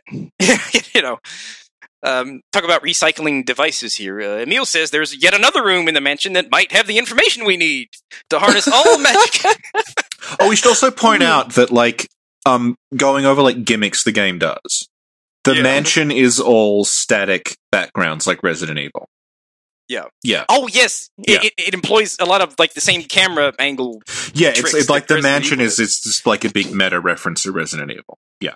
It is. No, you're absolutely right about that. I kind of glossed over that, but you go into certain rooms and the camera angle changes in peculiar ways that really reminds you of Resident Evil. Yeah. And kind of the whole creepy motif. Yeah, absolutely. The whole thing's a big callback to Resident Evil. As Resident Evil fans will realize once they play the area. So I think it's really good, art direction. It kind of gives you a bit of a different experience. It kind of breaks the monotony a little bit. So I think it's really a good aspect on the whole. Plus, if you're a Resident Evil fan, you'll get all giddy because yay, callback to a game I like. Gamers eat that stuff up. And I say this being one and perfectly susceptible to that phenomenon. So lo and behold, there's yet another room in the library that might have information we need. And lo and behold, Nier has to, escort Emil there once again. And this is the point where we find out some really bizarre stuff about the mansion itself. We found out that in the courtyard, there's a secret entrance to an as yet unexplored part of the mansion. Because the mansion itself is a front for a secret research facility that was using the demonic element to experiment on children to develop super weapons to combat the Legion. The two primary test subjects were codenamed Number 6 and Number 7. They were siblings, brother and sister. Number 6 was the sister. Her name was Halua. Number 7 was a young boy. His name was Emil. So Emil was one of the children who were experimented on. These two were regarded as the success. Halua, in particular, was regarded as the success. She became this inhuman super weapon. She had the round head, right? The trademark Emil, a round head. And this sort of almost skeletal-looking body. Well, her body kind of reminds me of the Bloodstarved Beast a little bit. Part of her is kind of flayed open, She looks like a skeleton, yeah. Yeah, basically, yeah. She's emaciated, and part of her is kind of flayed open. So yeah, Halua became the successful super weapon, Bloodstarved Beast-looking thing. Sort of. But as a consequence, she went berserk, so they had to contain her inside the facility. And Emil then was given the ability to petrify as a way to kind of keep her in check and keep anyone else from getting to her. So anyone goes inside the mansion, are they going to get petrified? So that was a kind of a security device to kind of keep her sealed away and safe. So naturally, we fight Halua. And once the boss fight is over, Emil kind of fuses with her, and that's when he acquires the trademark round head. The rest of his body is essentially a skeleton. Yeah, she like swallows him up, basically. Yeah, and then at that point they fuse together. The boss fight is you basically trying to kill Halua to get Emil out of her. Yeah, but that's right. Yeah, he ends up as an Emil Halua kind of hybrid thing. Like they fuse together into the one thing. Yeah. Yeah, so he refers to it after that as my sister's body. So I think the implication is he's actually inside the like Halua skeleton. It's just smaller. So yeah, you're right. You're absolutely right. She eats him, and then we're fighting her to try to get him out. And in the process, they kind of fuse together in this weird way, or he assumes her body somehow. Yeah, or he's now controlling her, and the body is just shrunk down. And whatever happens, Emil takes on this grotesque new form, but Nier accepts him, and in Nier Gestalt, there's this wonderful sort of fatherly display of affection as Nier makes it clear that doesn't matter, you're still you, we still accept you, we still love you. And Kaine eventually accepts him too, despite because again she knows what it's like to be different. So Emil becomes part of the gang, despite his grotesque appearance. So on the one hand, he's really weird looking, but on the other hand, he now has a host of new magical powers, which will adapt to suit the narrative needs of the game. Pretty much. Yeah, basically. Like, Emir has all these new abilities that we don't yet understand, and so whenever the game needs him to have a new and awesome power, he'll have one. He's the opposite of Kaine. Pretty much. Yeah, Kaine has all these cool powers, but in cutscenes, she's just randomly knocked out. Yeah, whereas Emil, it does the knocking out. Yeah, yeah. Because of his new abilities. So yeah, now that Emil has all these new powers, the first thing he does is to unpetrify Kaine. And of course, naturally, that means Jack of Hearts pops out of the basement. Mm-hmm. He's like all flamboyant about it. Jack is back, baby. Kind of like in. So wait, he's been in the basement this entire time? He has. He didn't look for another way out, or apparently there wasn't one. Apparently that's one fortified basement. How is he still alive? He's a shade. He's a shade. Yeah, they don't necessarily require. He's basically a ghost. Yeah. Yeah. Was he really bored? I'd be really bored. He probably was. I would say he was. Of course, it was a library, so I guess there was a lot to read. Yeah. Maybe. Yeah. Okay. And he wasn't like a lunatic shade. He still had his wits about him, so he could read, presumably. Some of the shades are just insane, but some of them are quite calm and sentient.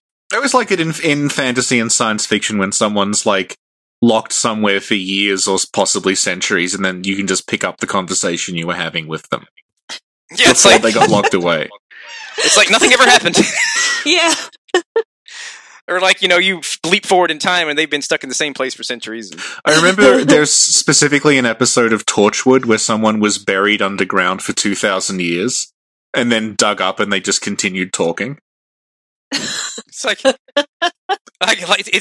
it never happened. Yeah. Like ServPro, like nothing ever happened. ServPro is a cleaning service in the United States, and that's kind of their logo. Like nothing ever happened. That sounds very ominous. Yeah, like nothing ever happened. Well, there's a hardware store near me where the slogan is "lowest prices are just the beginning," and I'm like, of what? Feels like they should be saying "lowest prices are just the beginning," Mr. Bond. No, Mr. Bond, I want you to die. Oh, but I love James Bond. But anyway, there's another thing I could talk about for ages, but obviously we don't have time for that. So yeah, we free Kaine, and she's back and just as hot-tempered and foul-mouthed and lovable as she ever was. Aww. At this point, the ever-helpful Popula tells Nier that the villagers are afraid of Emil and Kaine, who therefore are not welcome. On hearing this, naturally, Nier gets upset to the point where he wants to strangle Popula, but he refrains himself. So instead, just flies off the handle and storms off. But later, he comes back and apologizes for his outburst, and Popula just lets it slide. So then, as kind of a consolation prize, Popula tells Nier, because so at this point, both Emil and Kaine are kind of sleeping outside, like a couple of outcasts. So it kind of reinforces the whole outcast. Yeah. This is where she calls them a merry band of freaks. Yeah, because they're sleeping outside, and I think at this point, Emil and Kaine really start to bond. Yeah. Because they're the two freak outcasts, and they really only have each other and Nier to rely on. Of course, Nier's missing an eye somehow, so I guess he's a little bit of a freak in that respect too. Which, of course, that's kind of a recurring thing too, because in Drakengard 3, Zero's effectively missing an eye because the flower is popping out of her right eye. So, oh my god. That's kind of a callback to Drakengard 3, at least arguably. That is so freaky. Yeah. And actually, the runes that appear on your skin in the black scroll are kind of the celestial alphabet that you see in some of the Drakengard games as well. So that's another callback. And the consensus is that that's basically referring to the proteins in DNA. It's like the four letters that recur, like A, D, and whatever the other AGCT. AGCT, yes, which is kind of... Yeah, Dr. Peelbeam would know. Yeah, I only know that because of Jurassic Park. Yep. Great movie. But anyway, yeah, no, absolutely, because that's all about DNA and cloning and all that good stuff. Good science fiction tropes. So yeah, Popula tells Nier that he can find a lead to the Shadow Lord's location at where else but the Lost Shrine, to which we often resort in this game. Yeah. So naturally, the gang goes there. Once we're there, the big robot, or the big suit of armor, whatever he is, Gretel shows up, because we fought him before at the beginning of the game. And this time he's speaking in strange tongues that we can't understand in the first playthrough, but that we can understand on the second, and it makes us feel really bad for fighting him when we can't understand it. Because it turns out he's just trying to protect a bunch of Shade children. And he's like, they can't defend themselves, leave them alone, they're my friends, please stop! But of course we just mercilessly kill him and all the other Shades anyway. On the second playthrough, we feel like total jerks for everything we're doing. I can understand. Because almost every boss has a sympathetic story, and from a certain point of view, we could be seen as very much the bad guys in what we're doing. But we'll briefly go over that. Once we're there, Gretel shows up, speaking in strange tongues. We defeat him, but of course, he critically wounds Kaine during the fight, because that's just what happens. And at this point, the Shade inside of her, Tyran, takes control, and we have a rousing boss fight.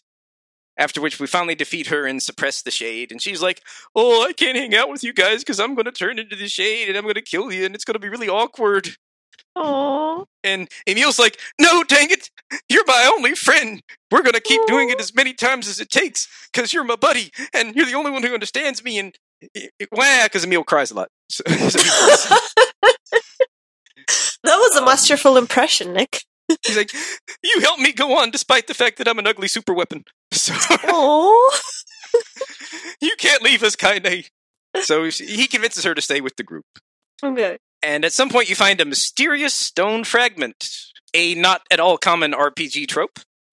And so naturally we take it back to the all-knowing, all-helpful Popula, who happens to know that it's one of 5 fragments of what is supposed to be the key to the Shadow Lord's castle. Is it one of the 5 fragments of Manus? Of course. I mean, it's the Shadow Lord. Manus is the father of the Abyss, which is dark. So, confirmed. I can't think of any other games where the villain is dark, so it's definitely a reference. Absolutely. No question. Never mind when the games came out. Let's see. So of course we have to find the remaining 4. The one we found is called Stone Guardian. Each one has a name. Stone Guardian, Loyal Cerberus, Memory Tree, Sacrifice, and Law of Robotics in no particular order. At this point, you can choose to go to the Junk Heap or to the Forest of Myth. If you go to the Junk Heap, you see a flashback in which Jacob and Gideon are salvaging parts. A large metal plate falls on Jacob, crushing him. Gideon accidentally rips off Jacob's arm, trying to pull him out from underneath said metal slab. And this drives him crazy. While this is going on, Gideon encounters a strange robotic life form foreshadowed to Nier Automata. And so he comes to blame all of his problems and everyone else's problems on machines, and he vows that he will go crazy and destroy every machine in existence, even though his stock in trade is repairing and building and working with machines. So it seems a little inconsistent, which lends credence to the notion that he's a little crazy. And when we see him in the present day, he's actually missing his left arm, and it's replaced with a robotic arm. Because I guess he felt guilty that he ripped off Jacob's arm, trying to get him out from underneath the slab, even though it didn't matter because Jacob was dead. So out of guilt, he kind of cut off his own arm, but then he realized, hey, life is harder without an arm, so he gave himself a robotic arm. That's deep. Life is harder without an arm. You know, life's harder with only one arm. Yeah. But he felt basically it was guilt, so he cut off his arm, but then got tired of only having one arm and gave himself a robotic arm, even though he hates all machines. Well, he hates all machine. I almost said machine life forms, but he hates all living machines, basically. Yeah. So big foreshadow to Nier Automata there. Mhm. But anyway, so Gideon sends us to destroy some robots to fetch some memory alloy, another term familiar to Nier Automata fans, Yep. to upgrade our sword. We do so, but of course Gideon will need some time to perform the upgrade because the narrative needs us to not get the sword right away. It needs us to go do something else first. So once we return to the village, Popula hands us, the ever-helpful Popula, hands us an invitation to the upcoming royal wedding in Facade. As it turns out, our 15-year-old prince, now king, is preparing to marry a 10-year-old girl named Fira, the deformed girl we met when we first went to the village. Uh-huh. The now king accepted her even after seeing her true disfigured face, which is pretty romantic, I think.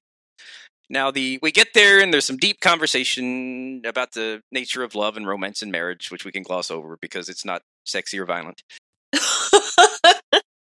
nor relevant to the larger plot. The wedding proceeds smoothly until a band of wolves, led by a shade that looks like a wolf, attack the wedding. And the shade immediately attacks and critically wounds Fira, and she dies. Aww. And of course, this makes the king rather upset, and he vows to wipe out the wolves. Because naturally in this game, anytime one member of one species does us wrong, we have to vow to wipe out the entire species, because that's what we do in these games. It's just like real life. Yeah, pretty much. One wolf did one bad thing to me, so now... Actually, it wasn't even a wolf, it was the shade who actually killed Fira. Oh. So he's not like, I'm going to wipe out all shades, he's like, I'm going to wipe out all wolves. Now, wolves do accompany the shade to attack the wedding, so it's not just the shade. But Fira dies, the king says, I'm going to wipe out all the wolves, so naturally we agree to help. So we trek out into the desert, and we kill a bunch of wolves, we destroy the wolf shade, and get the loyal Cerberus key fragment. And then later on, we learned that the wolf shade was the spirit of a wolf, or was the spirit of a dog whose owner sacrificed himself so that the wolf could continue on in spirit form, and all the master asked in return was that the wolf think about him now and again, which the wolf did until we killed it. Aww. Is this the story of Sif? Sort of. Loyal wolf and its master. The master sacrifices itself so that the dog can continue on. It kind of is. Yeah. Huh. It kind of is. And so the reason that the wolves attacked the wedding was that a party of soldiers from the village killed some wolves, so they were naturally upset about this and wanted to retaliate. So again, we feel like jerks once we learn what's really going on. But anyway, and so we get the key fragment, and then Gideon sends correspondence, perfect timing, stating that the blade is finished, because this is not an RPG after all, so these things don't tend to work out that way all the time. I'm kidding, they do. When we meet him, he asks us to avenge Jacob against a little shade and his robot. So naturally, we return to the junk heap and fight a giant robot called P-33 and a small shade that's perched atop it, which appears to be giving it orders.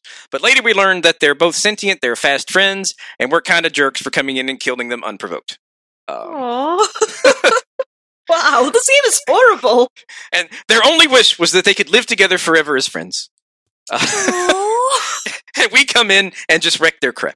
So, but I think, though, in some of the expanded materials, we find that one of them managed to survive and see the outside world, which was their wish together. So we are total jerks, but at least one of them managed to survive and get away. But once we win, Gideon comes and starts pounding the wreckage of P-33 maniacally, vowing to make terrible weapons to destroy all the machines, and we get the Law of Robotics key segment. So he's like, all right, crazy boy, you keep pounding the robot. We're just going to leave now. Thanks for the sword, because he gives us a cool new sword. Like, thanks for the sword. You just keep pounding that corpse and cackling. We'll see you later. So then we go to the Forest of Myth, where we confront Sleeping Beauty and experience 3 really cool short stories that maybe we can get into some other time. They provide a lot of good narrative context and flavor, and one might actually shed some background on Weiss's origins, because basically the grimoires were people who've been trapped inside books. That's the short of it. But here lately, though, Sleeping Beauty, even though it was created to remember everything, has been forgetting things. So it feels like it's losing its purpose, so we have to kind of try to help it remember. we find a shade stealing these little yellow crystals that we assume are memories, and so naturally we kill it or try to kill it. Of course, because that's what we our do. solution to everything. Yep, that's what we do. Well, do you want to go into like how this kind of articulates? Because what happens is you fight these bosses like without what Nick is saying, without the context. And then we'll understand this because it's similar to what the game does with the 9S path, where when you go back and fight them again, you get additional information. That's right. About what's going on, yeah. And that's when you feel like a jerk. Because in the second playthrough, which picks up, I think, at the library, you can kind of see things from Kaine's perspective. And as Nier, you can't understand what the shades are saying. You can't understand their language. But because Kaine is possessed by a shade, she can understand their language. And that is how you learn all this backstory. Okay. And that's when you feel like a real jerk. Yeah. So that's how you acquire all the backstories. Because Kaine can understand what the shades are saying because she's got Tyran inside of her. And so because she's sort of part shade in a way, she has one inside her, she can understand what they're saying. So that's how you know that, for example, Gretel is saying, leave my friends alone, they're just children, they can't defend themselves. Yeah. Of course, we don't realize that, so we just slaughter them. Because they are just children. They're completely defenseless, yet we slaughter them because they're shades, and that's what we do. We kill shades. It reminds me of the robot village from Nier Automata. Yeah, Nier Automata, like, basically does a bunch of Nier over again, in a slightly different way. It does. Actually, a lot of the same themes and tropes are present in both games. A lot of the same ones. Yeah. And you'll wind up feeling very sorry for every boss you kill. Even Grun, the great big whale-like robot that comes out and threatens to wreck everything, you feel really sorry for him. But that's skipping way ahead. That's a really powerful narrative device, and it's a way to give meaning to the second playthrough when you're kind of doing the same thing you've done before. You know, you're doing different things, but overall the same thing.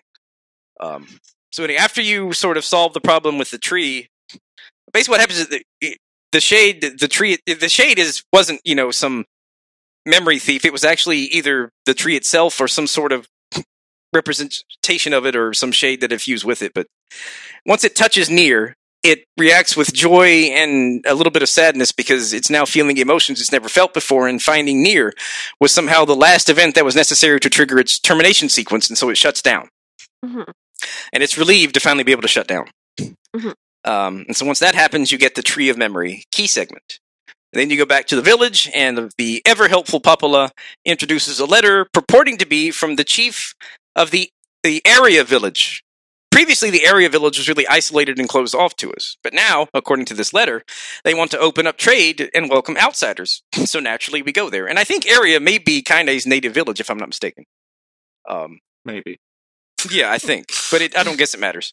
Once we get there, though, we found out that the letter might be a sham, and everybody's acting really weird. Uh-oh. Yeah, the letter might be a sham. Everybody's acting strangely. Villagers are turning into shades and attacking you. And of course, we fight back. We fight back because we kill shades. Because Nier has vowed to kill all shades because the Shadow Lord is a shade, and the Shadow Lord took his daughter, therefore all shades are bad. Mm-hmm. That's everybody's reasoning in these games. Of course, we fight back. And of course, once again, Kaine is critically wounded because that's what happens. Now, the village shades that we kill eventually combine into this uber shade called Wendy. this big uber powerful shade, and it's Wendy. Why is it Wendy? I don't know. Its name is Wendy.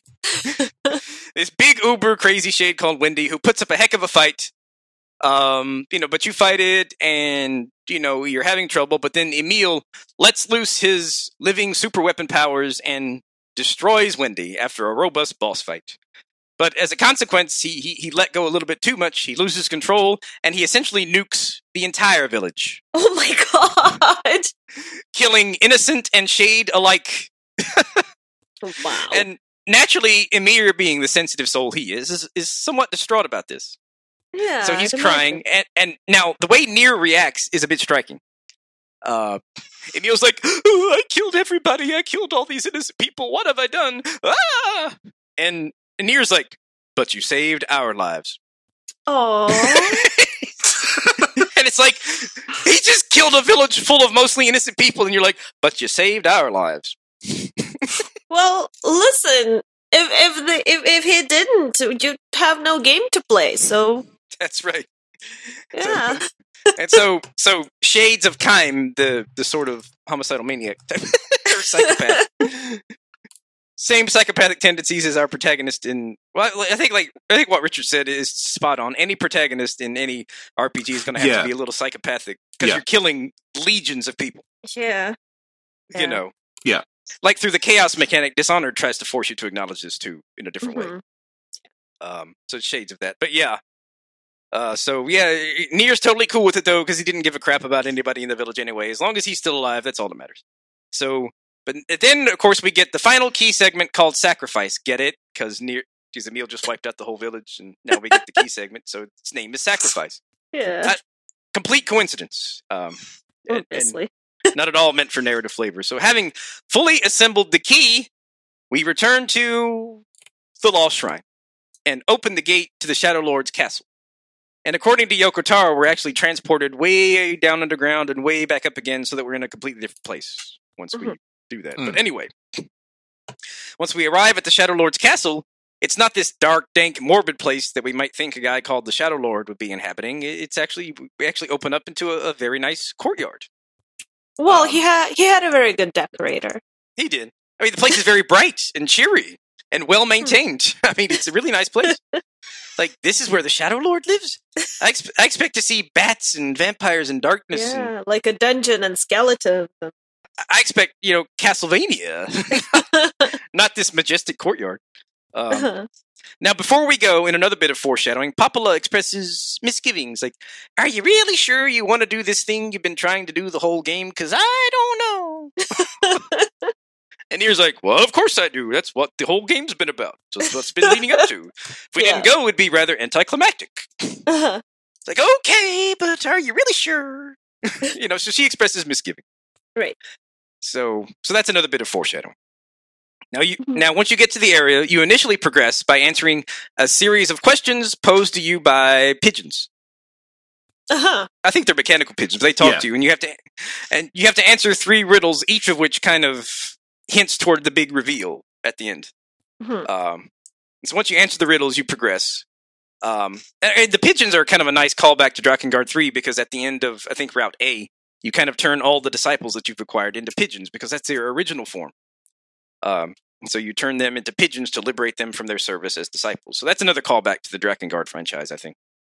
But anyway, at the end of all this, Papala and Devila show up to oppose us. They've been helping us all along, but now all of a sudden, they oppose us. Uh-oh. As it turns out, they're in league with the Shadow Lord. And they call Weiss a traitor because he wasn't willing to join with Grimoire Noir and do whatever it is they wanted to do. So they take his powers. Because those powers were loaned to him, quote unquote. So they leave, and we progress further into the castle, and we fight a couple of boars, one of which looks very much like the armored boar in Dark Souls. They're shades, but they're taking the form of gigantic boars. We fight and kill one. The second one, called Goose, which of course a wild boar would be named Goose, is basically unkillable at this point, and he chases us further into the area. When all seems lost, somehow a band of soldiers from Facade, led by the king, show up to help us. It's like, wait a minute, we had to go on this big elaborate quest to get in here. How'd you guys get in here? It doesn't matter, it's a video game. Shut up. Okay. It's like we had to go on this big elaborate quest, and you guys just show up with a military contingent to help us fight this giant boar. So anyway, they show up and they distract Goose long enough for the door to shut behind us, and we move on. Later on, we learn that the king actually dies during this fight. Why the heck the king came himself is a mystery to me, but the king himself came with a contingent of soldiers, and I think they all died. So they keep Goose busy while we make our way further into the castle where Devila and Papala are. Here's where the big reveal comes. Here we learn that Devila and Papala are androids. No! Created to watch over the replicants until they can rejoin their gestalts. Like, what the heck did you just say, Nick? Replicants and gestalts? What the heck are you talking about? Well, here's the big reveal. By studying the grimoires, humans found a way to separate their souls from their bodies. The key to that was Grimoire Noir, and so they mass-produced copies of Grimoire Noir to enable humans to separate their souls from their bodies. This was a means to preserve the human race, because basically the Gestalt is a disembodied human soul, also known as a shade. So we found out that the shades we've been fighting this whole time are Gestalt's disembodied human souls. And basically every quote-unquote human character we encounter, with the exception of Devil and Popula, is a replicant. And the replicants are mass-produced cloned bodies that, once we finally found a way to contain the white chlorination syndrome, well, to back up, Project Gestalt, here's the plan in a nutshell. Okay. I'll just, you were talking about the pigeon questions before. Yes. Okay, the way the pigeon questions foreshadow this is that as you go through the Shadow Lord's castle, there are these pigeons that you talk to, and they ask you questions. And Nier's response to all of them is, how the fuck am I supposed to know the answer to this? I don't know. Right. The answer is that Grimoire Vice knows it, but it's multiple choice. So what the game does is it just makes you go through multiple choice questions it kind of knows you don't know the answer to until you pick the right one. That's how it does the reveal. So the questions are like, what went wrong with humanity, which was the white chlorination disease? And then it says, okay, so how will humans survive? And you have to go through all the answers so you pick the right one, which is by separating their souls from their bodies. That's right. And then the one after that is, well, what happens next? And the correct answer is, we have to place each soul in its corresponding shell. That's right. So the replicants, the people that you've been playing as the whole game, are the shells. That's right. You're not playing as the original Nier. You're not playing it, and it's not the original Yona. They're replicants. Mm-hmm. So that explains they're not aging and stuff, right? Yeah. Right. Yeah. Yeah. The whole operation is called Project Gestalt, and the essential idea of it is that we're going to separate our souls from our bodies until such a time as we can get a handle on the Legion and the white chlorination syndrome. Once that's done, we've got these mass-produced bodies called replicants that we can put into which we can fuse our souls and regain our bodies, right? That was the idea. Yeah. So we're essentially taking a temporary leave of absence from our bodies until we can get the white chlorination syndrome under control, because it had humankind on the brink of extinction, and this was kind of a last-ditch effort to preserve the human race. Something went wrong, though. No surprise. Is that the replicants themselves started to become self-aware and sentient. And the short answer is this meant that the Gestalts could not refuse with their human bodies, but that's not strictly true. Because the Shadow Lord does cause Yona's Gestalt to fuse with her replicant, even though her replicant is self-aware, but it's not a good solution. It doesn't end well. It's not viable long-term for a Gestalt to remain inside a replicant that has itself become self-aware. So it leads to bad things. Now, when they first started doing this, when they first started separating souls from bodies, the disembodied spirits, the Gestalts, would go insane. Okay. And so at the beginning, they were looking for one human who could endure the process and not have his Gestalt go insane. And the code name for this being was the original Gestalt, right? The OG. Yeah, the OG, exactly. The original gangsta Gestalt. And so here's how they found the original Gestalt. Operating, under the cover of a charitable organization, I think the Hamlin organization, which was in charge of Project Gestalt, set up these charitable distribution centers. Because food was scarce, people would flock there for food. And when the people came there, they would essentially perform the separation on these people. And they would keep going insane, and the first one who didn't go insane would be the original Gestalt, and that would later form the basis to refine the separation process to the point where we could do it without the shade or the Gestalt going insane. And so Nier went to one of these facilities, but he saw what was happening, that these people were being separated from their bodies and going mad, so he got the heck up out of there. He's like, I don't want none of this. But in the intro, when he touches Grimoire Noir to gain the power to fight off the shades and save his daughter, that's when the separation occurs, right? In the intro. And he does not go insane. So Nier is the original Gestalt. The Nier you play as for most of the game is his replicant. And the Shadow Lord is Nier's Gestalt. Oh my god, what a plot twist! Dun dun dun. Well, we should point out that the Shadow Lord looks exactly like Nier. So it's not that much of a plot twist. Well, I think we actually did. We did discuss that. Yeah, we did discuss that. Yeah. It's like he bears a striking resemblance to our intrepid protagonist. So the reason the Shadow Lord took Yona was because he wanted to put Yona's gestalt inside her body. Oh. Because one symptom, so now the process can be performed without the gestalts inevitably going insane. Mm-hmm. But some gestalts or shades still do go insane. Mm-hmm. And when that happens, the corresponding replicant is afflicted with the Black Scroll. Mm-hmm. And that's eventually fatal. So I think the way it went was that the Hamlet organization actually put Yona's gestalt in stasis for a while so that the process wouldn't fully consummate. Mm-hmm. To await such a time that they could find a cure and put her back in her replicant safely without her going, bat-turd crazy. Mm-hmm. Of course, that promise was never fulfilled, so the Shadow Lord / Nier decided to take matters into his own hands. So Right. he procured Yona's gestalt. Of course, in the library, he appears and takes her replicant from us. Mhm. And he does actually manage to place her gestalt inside her replicant. But like I said, it doesn't work out well because once she's revived, the gestalt says, you know what, I can't stay in this body. This belongs to someone else. I don't like it. Aww. So she just leaves and sort of disappears into the sunlight. Aww. But before that, though, we have a boss fight with Devil and Papala, and both wind up dead. Aww. Now, it appears as though Emil sacrifices himself to destroy Papala, who's Mhm. angry over her sister's death. But later Mhm. we come to find out that Emir, of course, survives. Okay. So after that, we have the final confrontation with the Shadow Lord, big boss fight. And after a moment's hesitation, we destroy the Shadow Lord. And this is the event that leads to the final extinction of the human race. Oh no. When we destroy the Shadow Lord, because again, every stable gestalt that has been produced is linked to the Shadow Lord because he was the original template for producing a stable gestalt, right? So they're all sort of linked to him. And so now that he's been destroyed, every shade in existence is going to go insane. And the term they use for that in the game is relapse. Mm-hmm. They're going to go insane. And remember when that happens, the corresponding replicant is afflicted with the Black Scroll.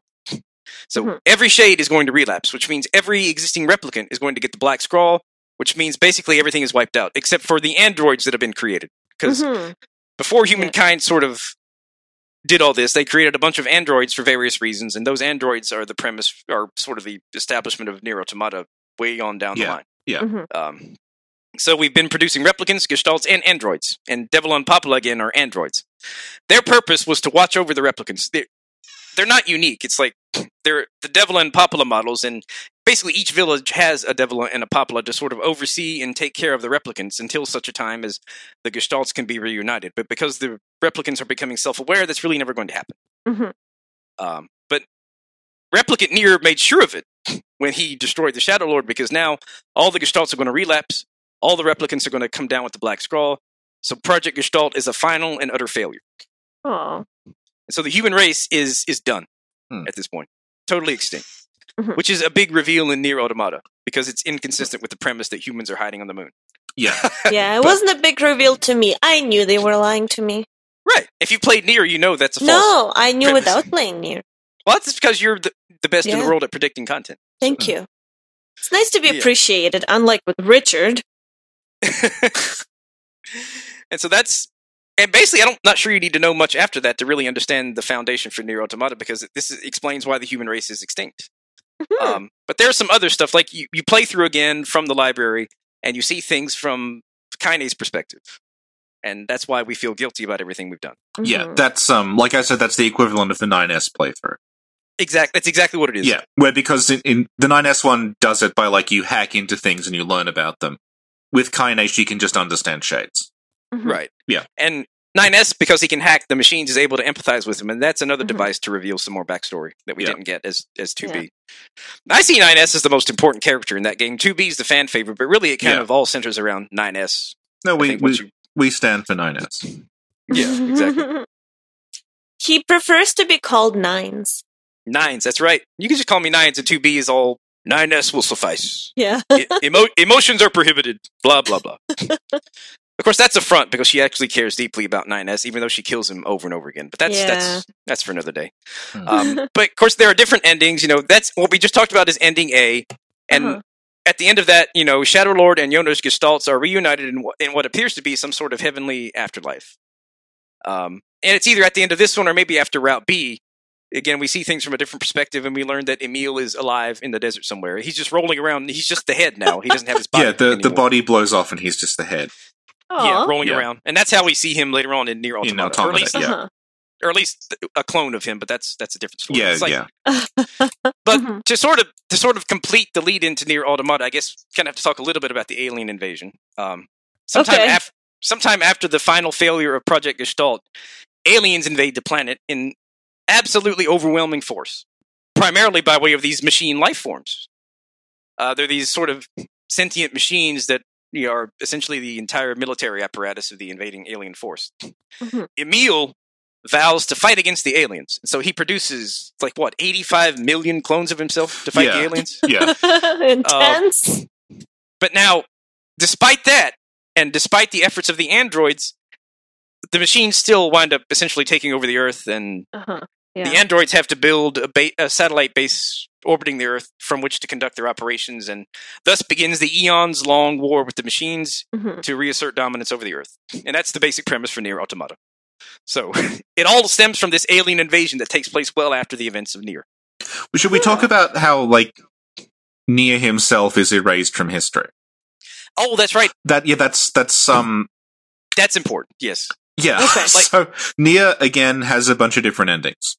Yep. And I think this is ending C, right? Where this is basically, if you go through the game and do a bunch of pointless bullshit, you unlock you basically have to platinum the game. You have to get 100% of everything. That unlocks an option at the end where Kaine is dying or dead. I can't remember exactly what, and you are Nier, and there's Grimoire Vice is like, hey, I just discovered a plot device where Yona and Kaine can survive, but you will be erased from history. Oh, that's what you have the option to kill her and set her free from Tyran, or she asks you to kill her. Yeah. But there's another option: you can sacrifice yourself and cure her, but as a consequence, Nier is completely erased from existence, as is your save file. Yeah, it's the same as ending E in Automata. So you watch your save file get deleted. Yep. Yeah. I mean, it's not a test. It's not a joke. Your save file is deleted. And this is why in Automata there's no direct references to Nier himself, because he never existed. Yeah. At most, you get cryptic references to the man. Yeah, you get the man, or my friend or something. But yeah. Because Nier was sort of there was. I guess the canon is that Nier chose to erase himself from existence to save Kaine. Yeah. And then that's and that's what explains. That's why you never see the name Nier at all. You see unending callbacks to Nier, but the name Nier is not mentioned because he's been erased from existence. There's just these vague references to him. I think in one of the short stories, the party is somehow reunited with him, even though he's been erased from existence. But that's another matter. Because there's a short story where somehow the tree of memory resurges itself, and it wants to essentially erase all the replicants' memories or something. And Kaine and Emil band together to stop that, and in the process, they somehow come across Nier, even though he's been erased from existence. So it's really weird. But yeah, then the alien invasion happens, and Emil makes all these clones of himself, but most of them are lost to the war, unfortunately. And so one of the clones of Emil is sort of running around, and that's the Emil we encounter in Nier Automata. It's one of the clones. It's not the original Emil, I don't think. Because you ask, what's happened to the original Emil, and he says, I don't know. So that could be the original Emil, but it may not be, because as a consequence of Emil replicating himself so many times, his memories are sort of lost in the process. And so on one of the side quests in Nier Automata, you sort of help him recover some of his memories by finding these lunar tears that are scattered about the world, which is kind of cool. Very sentimental. Of course, I platinumed the game, so naturally I did that. And I chose to erase my save file in ending E before I platinumed the game, so naturally I did that twice. I'm like, wait a minute, I should have waited to do this until after I got the platinum. Because now I got to go through ending E again. Which is the most hellish bullet hell game ever created, but that's a topic for another day, I guess. But yeah, so we've got that. Nier's been erased from existence, and the aliens invade, and Emil unsuccessfully creates 85 million clones of himself to fight them, and they still wind up taking over the Earth and the remaining androids. Some androids remain on the surface of the Earth to fight the machines. Other androids form an elite unit called Yorha, operating out of an orbiting base to fight the machines, and that's the basic premise for Nier Automata. Yay! We got there. Phew, I hope that made sense, because I feel like I went really fast and glossed over a lot. Well, that was 2 hours almost on the dot, so... Oh, heck yeah. Yeah. So I guess next time we can actually go through Nier Automata. Yeah. Yay! Finally, we're doing Nier. Some people are going to be so happy. But yeah, this is everything you don't need to know to understand Nier Automata. Yeah. Yeah, because people have been asking us to cover Nier, so there we go. We did, phew. Right, well, like I said, I hope that made sense, because when I was preparing for this, I honestly felt like I was studying for a law exam. Because there's so much to it. It's like I would be up to like 3 in the morning, my head spinning with all the legal knowledge, the night before an exam. And this felt this way once I was done. Because as Richard knows, there's a lot to it. Yeah, this podcast is much more intense than law school. Absolutely. And we didn't even get into all the branching multiverses and alternate timelines and stuff. Well, finally, Richard can go to sleep. Richard, do the outro. That was Drakengard and Drakengard 3 and Nier Gestalt and Nier Replicant. Yep. And we hope you were able to follow it. Yep. Statistically, most of you who've played Nier Automata haven't played these. And they're not really relevant to Automata, but stick around because we'll do Automata next time. Yes, we will. Yeah. Everything you don't need to know. Alright, well, thank you so much, Nick. Where can people find you on social media? Oh, shoot, yeah. I have a Twitter under Cinder Thief, a Twitch under Cinder Thief, and a YouTube channel under that same name. Cinder is with a Y. Yep, Cinder is with a Y, because Yeah. I was trying to be cool and didn't realize that that's the name of one of the characters in the Spyro franchise. So, Yeah. You can just say you predicted Spyro franchise retroactively. I retroactively predicted it, yes. Yeah. Because we have a talent for that. Yeah. But we do streaming and gameplay videos and stuff like that. And I'm trying to think of some original stuff to do, like in terms of lore, or maybe work in some kind of legal angle, but I haven't quite decided what to do in that regard yet. You could do Ace Attorney. Ace Attorney? Heck yeah, I could do the lore on Ace Attorney, that'd be perfect. This is nothing like the actual practice of law. Oh my god, yeah, that would be awesome. Yeah, Phoenix Wright, lore confirmed. Phoenix Wright is Lawrence, but anyway. Well, thank you so much. Well, thank you so much for having me. This was a lot of fun. Thank you, Richie. Thank you. And we'll see each other next time. Yep. We certainly will. Bye-bye. Bye. Thanks, guys.